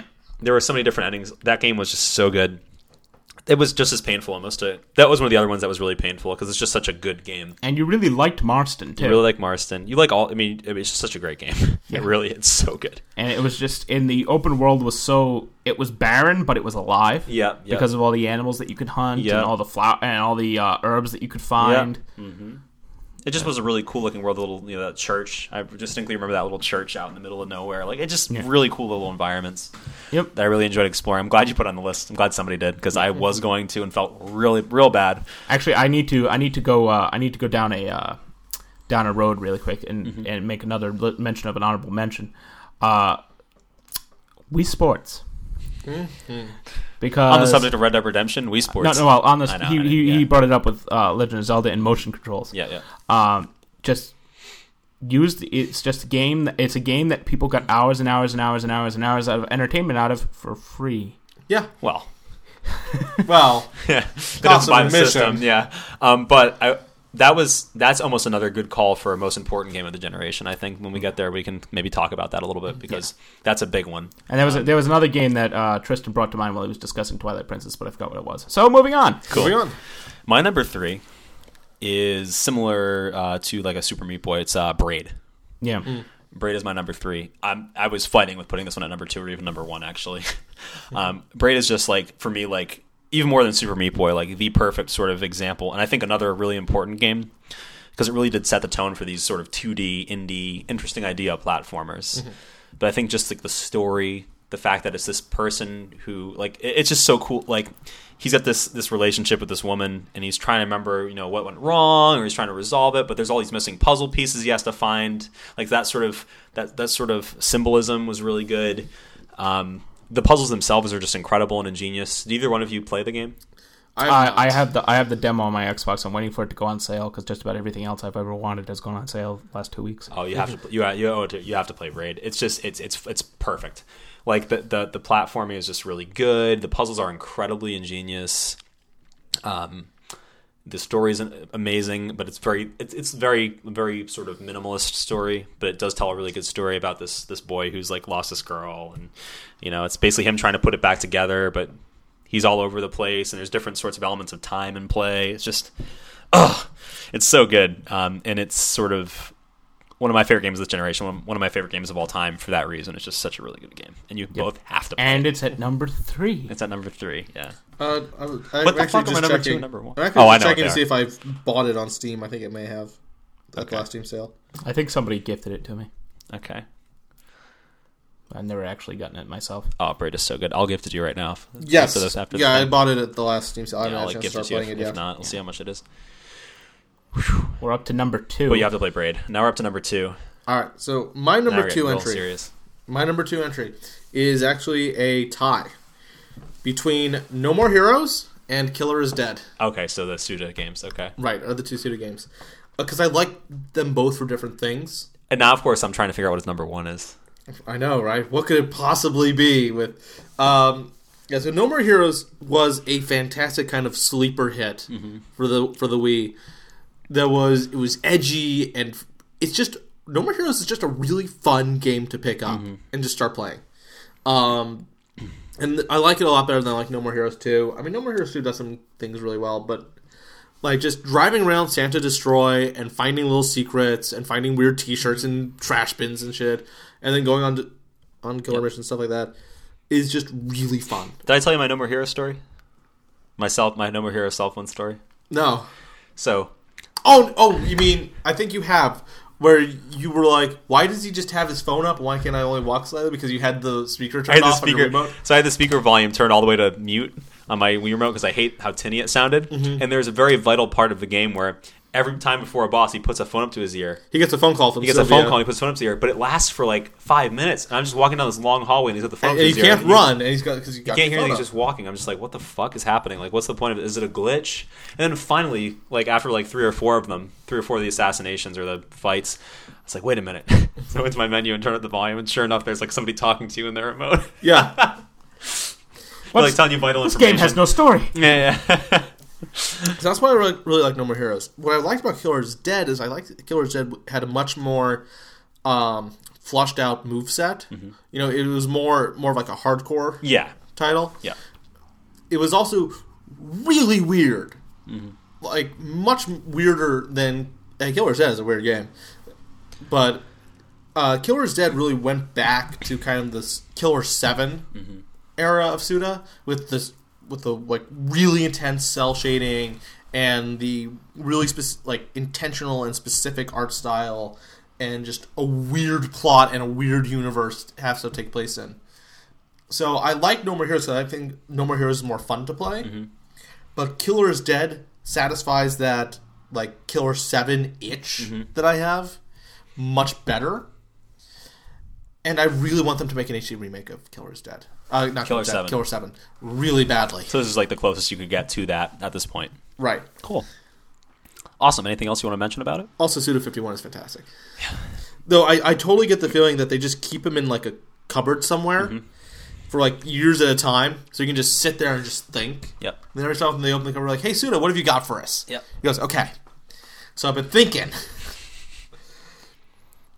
And then he puts out a new game. Nice. So Patrick's number 2. And number 2. This will dictate what his number 1 is, I think. Yeah. The first 2 games of the Batman Arkham series. All right. And this is colored by quite a bit by the fact that I got a DVD of Batman the Animated Series for Christmas, and I've been watching it nonstop. Which volume? Volume 3. I already have the first 2. Nice. Oh my god, Batman the Animated Series is so good. Oh, you're telling me. But it's that universe. I've been a Batmanaholic basically my whole life. Yeah. I grew up watching the Batman animated series. Yep. Batman Beyond. Yeah, Dude, not Batman Beyond. So I was rewatching Batman the Animated Series, Yeah. and I was like, holy crap, I remember all of these episodes. Yep. And you remember how hilarious the Joker actually was? Yeah. Like when Maxie Zeus is coming in, he says, Merry Hermes, the trickster of the gods, and the Joker's just sitting there with his hand behind his back, and then he puts his face up on the thing, and he puts his tongue on the glass. It's just this really silly moment, and just either way. But the thing about Arkham is that it brings forth all those memories because it's this Kevin Conroy, the voice of Batman in the animated series. Yep. Mark Hamill, the voice of the Joker. It's just the original voice of Harley Quinn. Yep. Well, in the first game, It was Tara Strong in Game 2 and beyond. Yeah, but which is still just as good. Yep. And it's just, and there's so much there. I mean, yeah, it was just so good. The original story with the Titan, just Joker just being Joker, which is why I hated the final boss fight of Arkham Asylum. Yeah. Oh, I got a kick out of that. But I couldn't stand it. I couldn't take it. It was like awful. You take the Joker, who all this time has been this devious plotting character, and just make him a hulking brute. Like, you've already got characters for that. Yep. You've got Bane, you've got Killer Croc, you've already got that was one of my favorite sequences. Oh my god, that sequence. Yep. But it's like you've already got characters when in you're the running Batman from universe to fill that niche. You don't need to put the Joker in that niche. Yeah. Yeah. I understand why it's doing it though, because it fulfills the plot, as in why Joker is invested in all this Titan, which it makes a certain degree of sense because that's the one thing he's never been able to do was beat the Batman on a physical level, plane. The thing that's hilarious is just how you beat him. Yeah. And it made me laugh for days. Just you put explosive gel on your glove and you punch. Oh, that's right. And it was so good. Ivy was so good. Mm-hmm. The Scarecrow sequence is fantastic. Was glorious. It was very well done with the fish and mailed sequence that made me think my Xbox was dying. Mm-hmm. It was such a good game. And then Arkham City did different things, but did them equally well. I didn't get the chance to play through much of that. So. Arkham City is Arkham Asylum, except it's open world. Yeah. And it's that was kind of the problem I had with Arkham City was it was just daunting. It was holy crap. And there's just as much story, and basically, it connects you with the Joker on a much deeper level. Yeah, because what he does is he basically poisons Batman with his blood. Yeah. And the whole story is centered around Batman trying to get the cure. And along the way, he has to deal with Mr. Freeze. He has to deal with... I don't think he deals with Ivy. I think Catwoman deals with Ivy. Yeah. He has to deal with Two-Face when he first gets there. You see all these little nods to other villains in the series. You see Croc's shackles in the sewers. And then... You have Strange, who's in charge of everything, or is he? I'm going to try not to spoil it for you, Dan. But there is somebody else pulling Stranger's strings. Okay. But and the open worldness of it, and just being able to just fly around this, even in miniature, Gotham City as the Batman is just. It harkens back to Spider-Man 2. Yep. Oh, that was a great game. Yeah. Oh my god. Which is basically the best Spider-Man game ever done. And it still had some of the tone of Arkham Asylum. Yep. The problem was you didn't need to be as sneaky.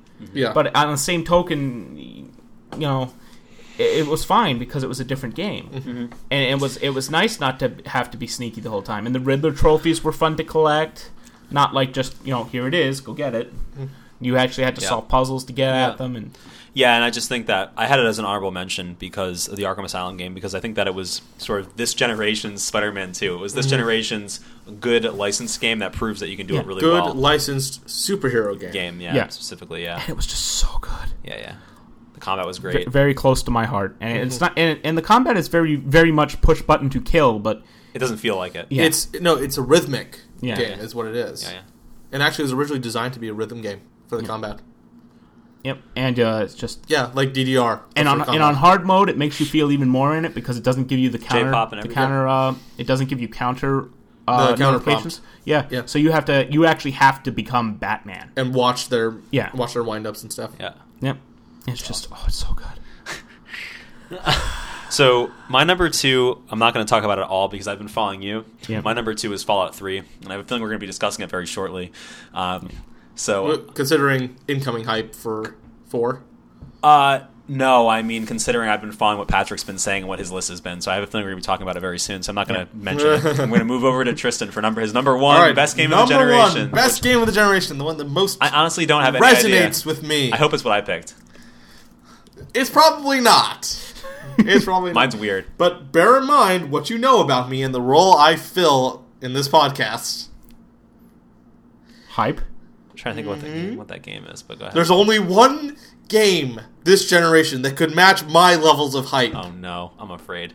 Metal Gear Rising Oh. Revengeance. Oh, God. That's your favorite game of this generation? Oh my, it's so wonderfully over the top! Like running around as a fucking cyborg cutting cutting fucking Metal Gears in half? That's fucking awesome! Metal Gear. Metal Gear. I thought about Metal The Gear. first boss, the tutorial level boss, is a Metal Gear. And you cut it in fucking half. My, this is unexpected. I don't even know what I'm saying anymore. Even though I'm awful at character action games, I still have way too much fun playing that thing. Metal Gear Solid 4 was in my mind. I didn't end up including it in the list, but I thought of it. Yeah. But then this is just ridiculous. I thought of my other honorable mention, but we'll get to it. Okay. Yeah. So that is my number 1 as the only game I've met that has reached a level of hype and ridiculousness that I haven't seen anything else match. Saints Row 3rd. The only thing I finally started playing that. I finally played it the other day. Right in the morning, woke up. It was free because I got it downloaded months ago on PlayStation Plus. I was like, let me try this out. Weird, crazy, over the top. The Saints Row games are good. The only thing I've seen come close to this level of ridiculousness is like Bayonetta. Yeah. What, that was last generation? No, it wasn't. No, it was this generation. It was technically this generation, but not technically. It is. It is. It is this generation. Yeah. But problem I have with Bayonetta is that Bayonetta just feels a little too unforgiving. Yeah. For me to really get into it. Get really excited and ridiculously overhyped about it. Mm-hmm. Yep. Even though it's probably more ridiculous. I have big problems with the premise of Bayonetta. Yeah. You're a witch, and your hair is magic, and it's also your clothes. And in order to fight demons, you have to take off your hair. Exactly. Whereas Metal Gear Rising is just, and it finally fucking redeems Raiden as a character because it's like, see, now he's the badass everyone wanted him to be. Yep. It also redeems Sunny. Like it actually makes Sunny Bono. She actually moves beyond a character who just can't make eggs. I cut you, babe. She designs experimental spacecraft now. Yep. Which makes her awesome. That look like eggs. No. That was a joke. But, so now finally Otacon is now the worst character in Metal Gear. Yep. Or Lightning. No, Lightning is something else. Yeah. Lightning is, you're thinking Final Fantasy. Final Fantasy 13. Because I remember a friend of mine was posting, I was like, look, they're advertising Lightning, and nobody likes Lightning. No. Nobody guys, Square, no one likes Lightning. Just drop it already. I've never played any of those 13, so I can't tell you my opinion. You mean Final Hallway 1 and 2? I haven't played and now Final Hallway 13. No, Final Hallway 13-3. Like, no one likes Lightning. Guys, just drop her already and move on. Like, you keep trying to reinvent her, and we still don't like her. Must be based on, like, an executive's kid or something. Yeah, maybe. Hey, so Patrick, what's your number 1 game of this generation? I don't know if I can talk about it. Because my number 1 game of this generation is a game that we all know and love. A game that we've spent countless hours playing. And maybe not you two as much. But many people have played this game. Hundreds of millions even. It's Candy Crush Saga. I was about to say, I was like waiting for the Peggle joke, and it came. No, but no, it's not Candy Crush Saga. For obvious reasons. But my favorite game of the generation is my sentimental favorite, even more than the Arkham series is Fallout. Yeah. Because there's just something amazing about finding the fat man that fires 8 nukes at once. 8 mini nukes. Yeah. And then Liberty Prime. Liberty Prime! The greatest robot ever. And then that DLC, that awful DLC. I can't believe we forgot about Liberty Prime when we were talking about our most American characters in video games. Oh my god, yeah. Yeah. I can't believe we completely glossed That's over for the Liberty very end of Prime. the game. That's why I forgot about it. Yeah. It's just, he's so good. Yeah, Fallout 3, I mean, it was my number 2, and I knew it. Once you said your number 2, I knew it had to be your number 1. It just Yeah. had to be.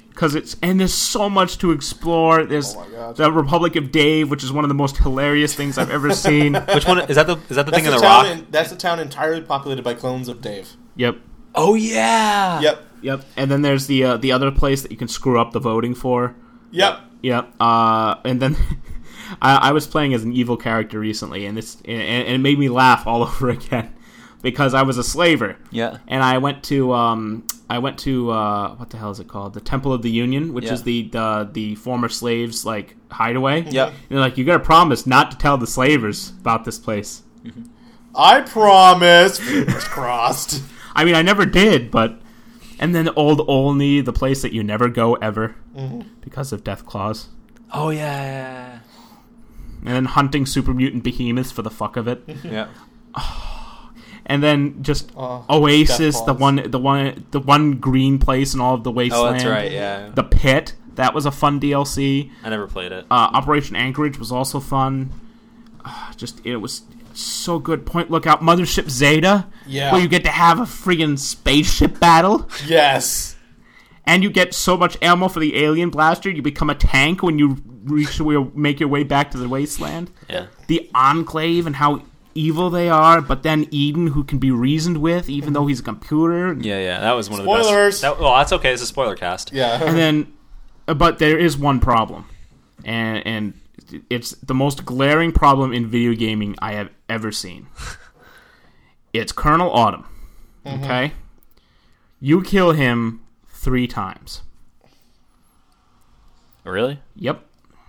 You see him first when you're going back to the Jefferson Memorial after you found the Gek, Okay.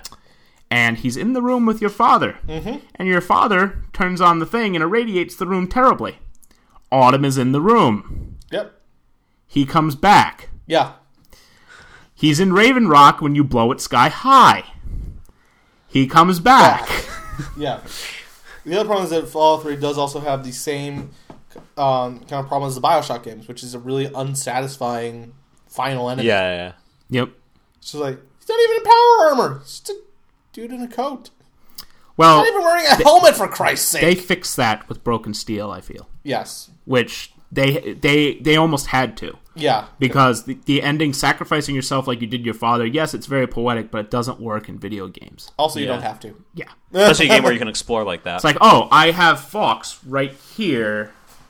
Can't he go in and put in the thing? Right. Yeah. He will be... He could go in and be perfectly happy. Oh, that's the other thing. Fox is my best friend ever in the whole But world. Fox is the best.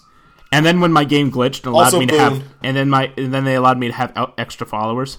So I had Paladin Cross or Sharon and Fox, and I just had those 3, and I was just like, And let's not forget dog meat. And let's not forget the invincible dog meat. yep.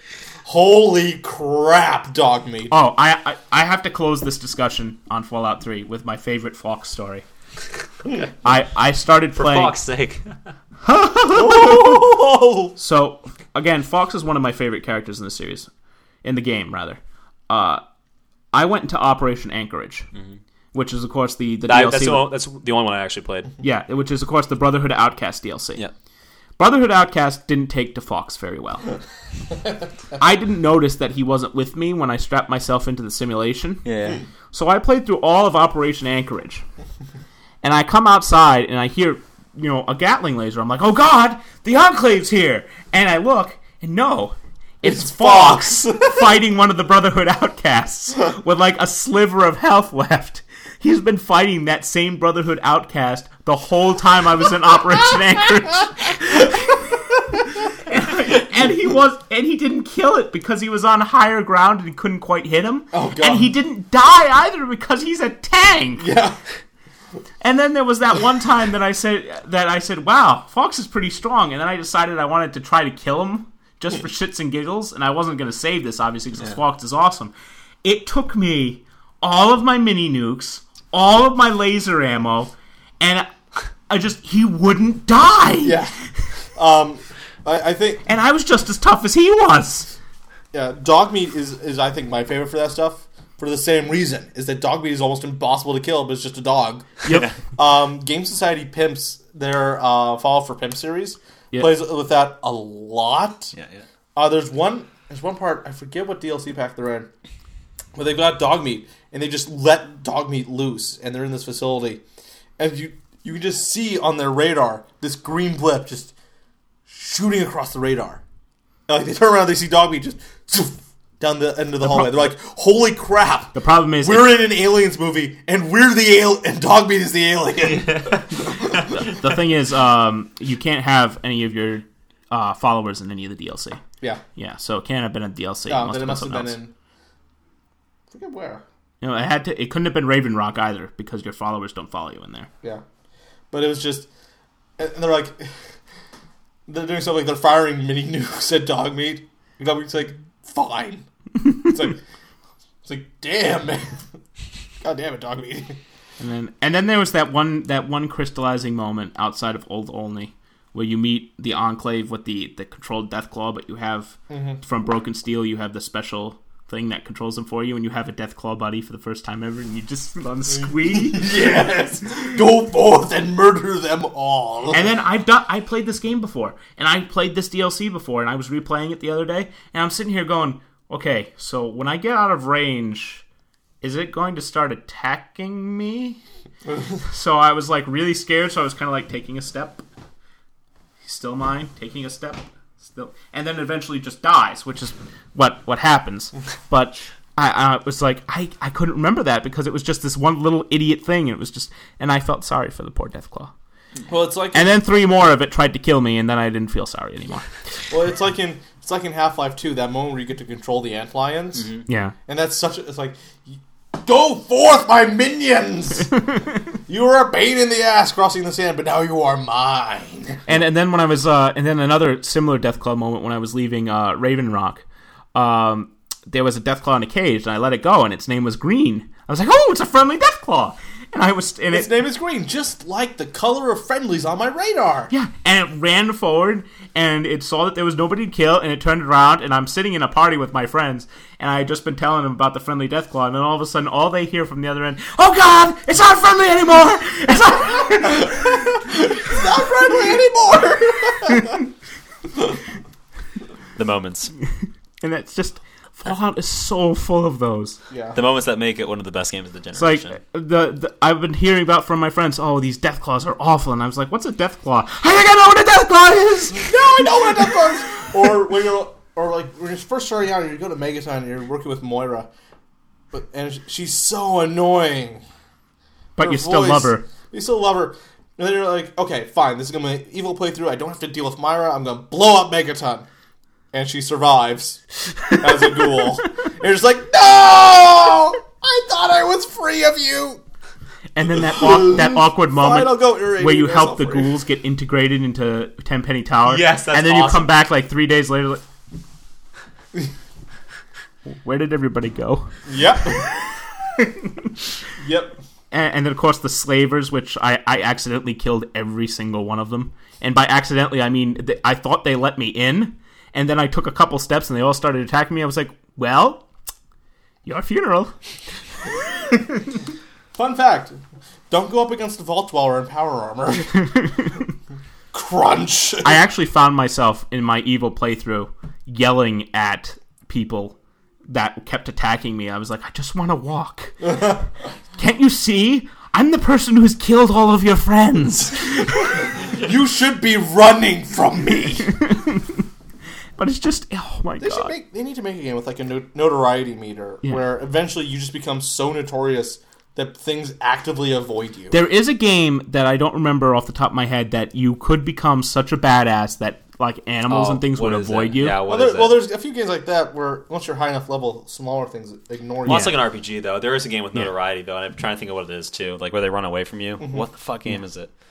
I can't think of it. I can't think of what it is either. But wouldn't that be a great moment to have? Is after you've invested like 40 hours in the game, you stumble upon these like low level ass NPCs, and they're like, "Oh shit, it's him!" and then run. Well, That'd be Fallout has something similar to it. I thought so. It has the regulators come after you if you're evil, and it has the town company mercs come after you if you're good. And the town company mercs are fun to play with Yeah, they because are. they're not very strong. They are not. It's like you come out of the metro and there are 3 town company mercs. Hey, you do-getter. And I was like, oh, hey, pile of ashes. Oh, hi there. Have you ever heard of a combat shotgun? Oh, what? Bah, bah, bah, bah, bah, bah. But I love Fallout 3. It's so good. It was my number 2, but I wanted to hold it off because I knew we'd be All right. talking about it. So now we've come full circle. Full triangle. Fell triangle. Full triforce, if Rhombus. You guys have no idea what my favorite game is, do you? No.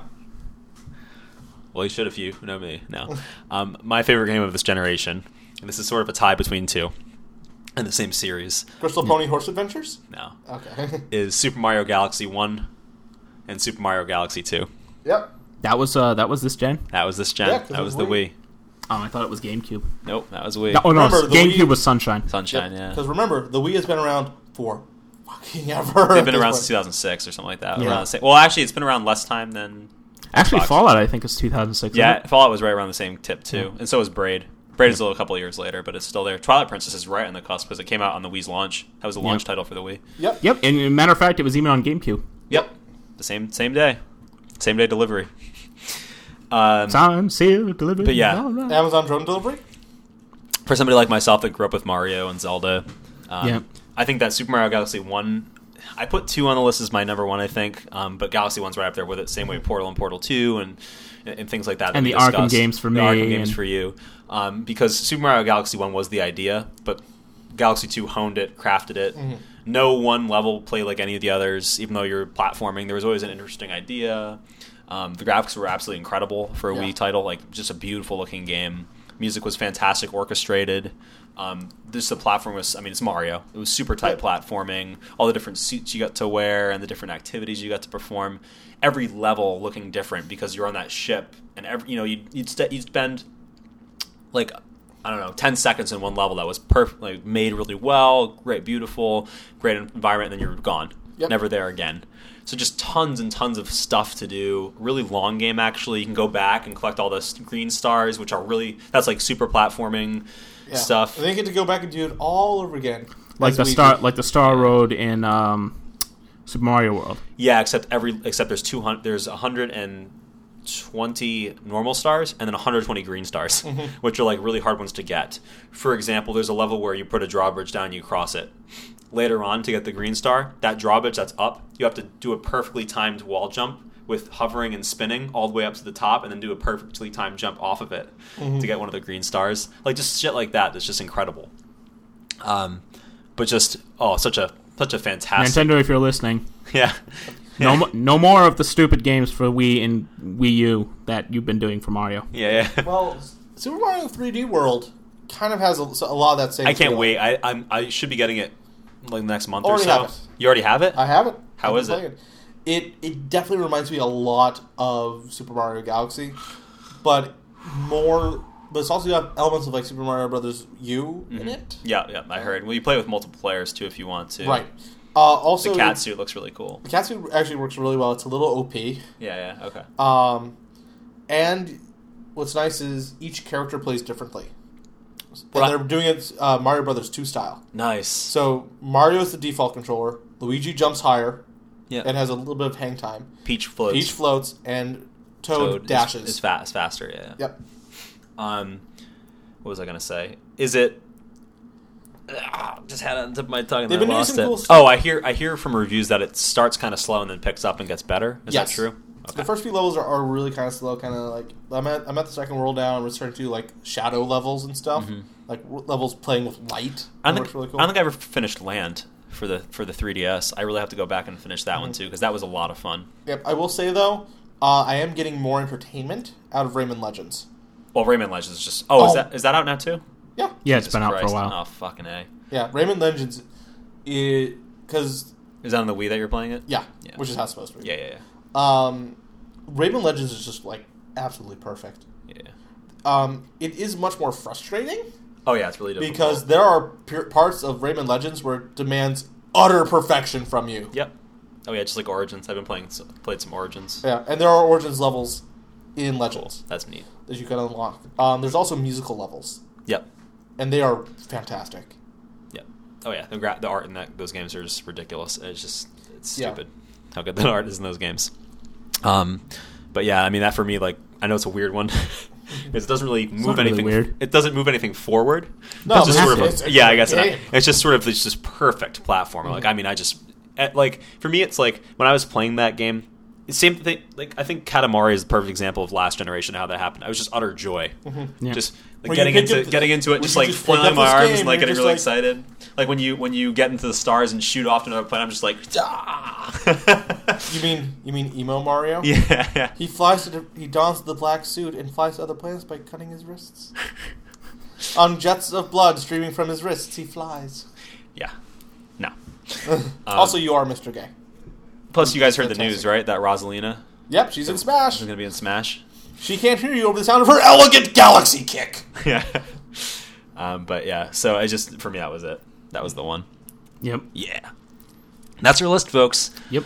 I've got two games that I would like to mention as great. far as honorable. Yeah. And don't forget, we still have to talk about. The most important one, which Yes. I think we're just going to Yeah. quickly go over at this point. And it's I'm not going to talk about these for very long, but one of them is The Walking Dead. Yeah, I 'Cause thought of that one. It was Yeah. just so well written. And Season 2 is out. Yep, season 2 just started, and you were invested in the characters, and I thought it made itself a really good game. Yep. Very, very bare bones. The other one is a very similar idea, and that's LA Noire. Okay. Very story driven, very invested in the characters, and interesting mechanic, especially with the facial stuff. Yes. I mean, it was very obvious when people were lying. But Yeah. if you didn't have the proper evidence, you would still fuck it up. Yeah. Right. But it was just like it was Well, an interesting experiment, and I really enjoyed it. And have you seen the outtakes? No. There are outtakes for LA Noire, That's awesome. but that are done in engine Nice. because they were doing it like a movie, where Yeah. they're recording the actors' facial animations directly in engine Yeah. while recording the cutscenes. Yeah. So when the actor screws up a line, the in-game character also screws up the line. Yeah. And they do the same thing, like blap, blap, blap, blap, blap, blap, blap, with the hand motion and everything, like blap, blap, blap, blap, blap, blap. You know? And then you see the on-screen character blap, blap, blap, blap. That's Same awesome. way. But so it's just it was a step in there. I think it was a step towards better technology. Yeah. And it was a step towards investing yourself in characters as well. Yeah. Cool. So, as far as the most important game of the generation, I have 3 that are all in different directions, but I'm going to go with. I kind of really want to just narrow it down to one. Yeah. I hate to call this the most important game of the generation. I really do, but I have to. Yeah, I have one like that too. So, but my most important game of the generation is Call of Duty: Modern Warfare. I hate to say it. I really do. It's not most important to me. But it's what sort of changed the industry. Completely. Yeah. Completely. The multiplayer focus, the shared content focus, people not even playing single player content anymore. What shared content? Being able to post your videos. Now, Call of Duty 1, Modern Warfare didn't do this. Yeah. People had to get capture cards for it, but inevitably it led to that sort of whole, I'm going to record what I'm doing, these Let's Plays, and here's my my kill streaks or whatever it might be. Yeah, and then it they eventually also- included that content in the later releases. Black Ops 1. Black Ops 1 started with that. It also kind of set the tone for AAA gaming. How AAA gaming was going to go the entire generation, for that matter. These really big, huge, really short single-player campaigns with just explosions everywhere, like just way too much action intensity. Yeah, set pieces. I'm not saying it's a good important. I'm just saying it's it is the most Sadly, important most of one. the important games of this generation are probably going to be negative ones. Yeah. Well, I think one of my other ones was Braid. I think that's a good one. Yeah. Because that led to so many great indie titles that came out like after Bastion it. and Bastion and Journey Limbo and Journey and all these Right. games that just focused on one thing and did it really well in like a 3 to 4 hour experience. Yep. But Call of Duty, I think, was the one that really did it, inspiring all these these companies with the Battlefields and the Medal of Honor. I'm going to, for my most important game, I'm going to break with my top 10 rules and say probably the one I have to pick, because I know you guys are going to pick more obvious stuff, would have to be Angry Birds. For how I it thought of just that, yeah. completely changed Yes. the dynamic of mobile gaming. Yep. Was that now all of a sudden these little small developers could come out with something and sell for 99 cents and make a shit ton of money. Yep. as opposed to say Nintendo, which has a huge studio, lots of people working on it, huge costs, and have to sell the game for like $60. Mm-hmm. And if it's not a sleeper hit, then they've really lost out. Yep. And it's not a big hit. With Angry Birds, somebody can make it in their basement, and then if it turns out to be good, they just became billionaires or whatever. Instantly, yeah. By themselves, independently wealthy. Yeah. Yeah. So that's mine. As sort of the most I thought of any game like that with microtransactions or like mobile games as an influential game, but I wasn't going to pick just one. It's kind of hard to say, but that's why I picked Angry Birds, because Angry Birds is kind of like the first real big blockbuster. Yeah. Well, I would say that I'm going to pick two that are sort of in the same vein. Okay. One is Portal, and the other is Minecraft. Okay. And for similar reasons of Angry Birds, where they were not big developers when they were made, and they have just completely taken off, and with these really simple concepts, and just really taken the industry by storm in a much different direction than what EA and Activision have gone. Yep. Yeah. Where it's been bigger. When you have games now like Thomas Was Alone, which we spoiled. Yep. Yeah. It was. I slipped up. That was the way we said it, like as if like Ghost Busted or something. Yeah, but it was so like that bitch just got spoiled. Yeah. What? It was so they're so simple, and yet they're so successful, and it's a much better reaction, I think, against the gaming industry right now than Call of Duty game every year, same thing every year, explosions. Well, I think you're seeing that. Also, divide. dogs. I think you're seeing the divide where it really is just those two markets, though. Yeah, you're seeing it's either just these little indie developers making these things being published by these major carriers, or it's these gigantic. Which was why THQ went under. Yeah, or look at what Capcom's been doing with like RE6. Yeah, is they've been trying to. That's what they've been trying to do, is break into that niche. Yep, and it's just, the two games that really benefited from modding, especially Portal 2. Yep. It's just you were able to take those assets and create on your own, and it's something else. It's something that gaming needs. It needs the user input. And Halo Reach was good for this too with the Forge world. Yep. Halo 3 was good with Forge. Yeah. It's like user created content is one of the things that's going to drive the future of gaming forward. I think that's the other thing was there's so many games that I like. I think that's where Minecraft was on my three and I picked Call of Duty because I figured you'd talk about Minecraft, and you did. I'm glad I'm predictable. Not always, but Fallout 3 and Minecraft definitely. Minecraft is that sort of user generated point. Like the too many items mod, where it was creative mode before creative mode existed. They created a feature to the game. Yeah, it's crazy. I think that what, like you said, there really is kind of a split now between the AAA titles and the indie developers, and that's really kind of where it's going. Yeah. Which is, I think, where Nintendo really has an opportunity to kind of grab their market, is that middle ground. And pick up the people who don't necessarily create the AAA titles year after year after year, but who aren't still indie developers. Yep. Companies like Capcom. Yeah. I think this generation was very sort of a transitional generation, because I think the last generation was sort of. Well, I would argue that this generation is very transitional too. Yeah. Because nothing is working. Yeah. Yeah, but I think once it does, I think we're going to see sort of that planting into the digital downloads and the really cheap games and with mini transactions and things like that, where this was sort of a transition over from like that blockbuster game. Like, I think that we're never going to see games like we saw with like the PS2 and Xbox era. Yeah, we're not going to see another Shadow of the Colossus. Yeah. Alack, alas. Yeah. Like things like that, we're not going to see this anymore. Yeah, and I think I think gaming's going to be poorer for it. Yeah, I agree with you. Wow, that was a depressing end to this podcast. Let's go have some skooma. Yeah. God. All right, folks. Hope you liked it. If you guys want to comment or whatever, email us in at cast@threeheadedboy.com. You can certainly do that. Especially if you're not a bot. That would be exciting. We'd love to actually get some actual people. Join us and comment. It'd be so much fun. If you guys tell have your friends. Yeah, any of your picks. Tell your friends if you enjoy it. If you have friends. There you go. If not, tell your stuffed animals. Yeah. Maybe they'll listen. Tell Scabbers. Nice. Good call. Cool. So this is Tristan Athernhouse. Hey. Patrick Knight. Signing off. And Dan Zarzicki signing off for this episode of The Spoiler Cast. My generation, baby. Why don't you all fade away?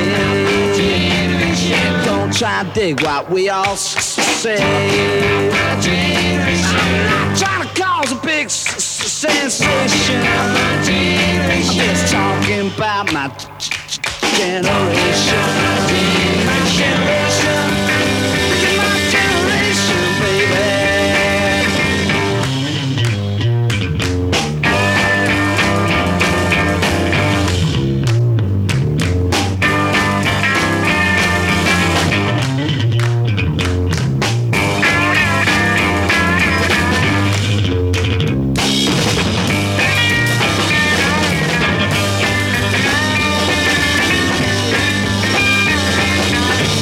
Don't you all fade away.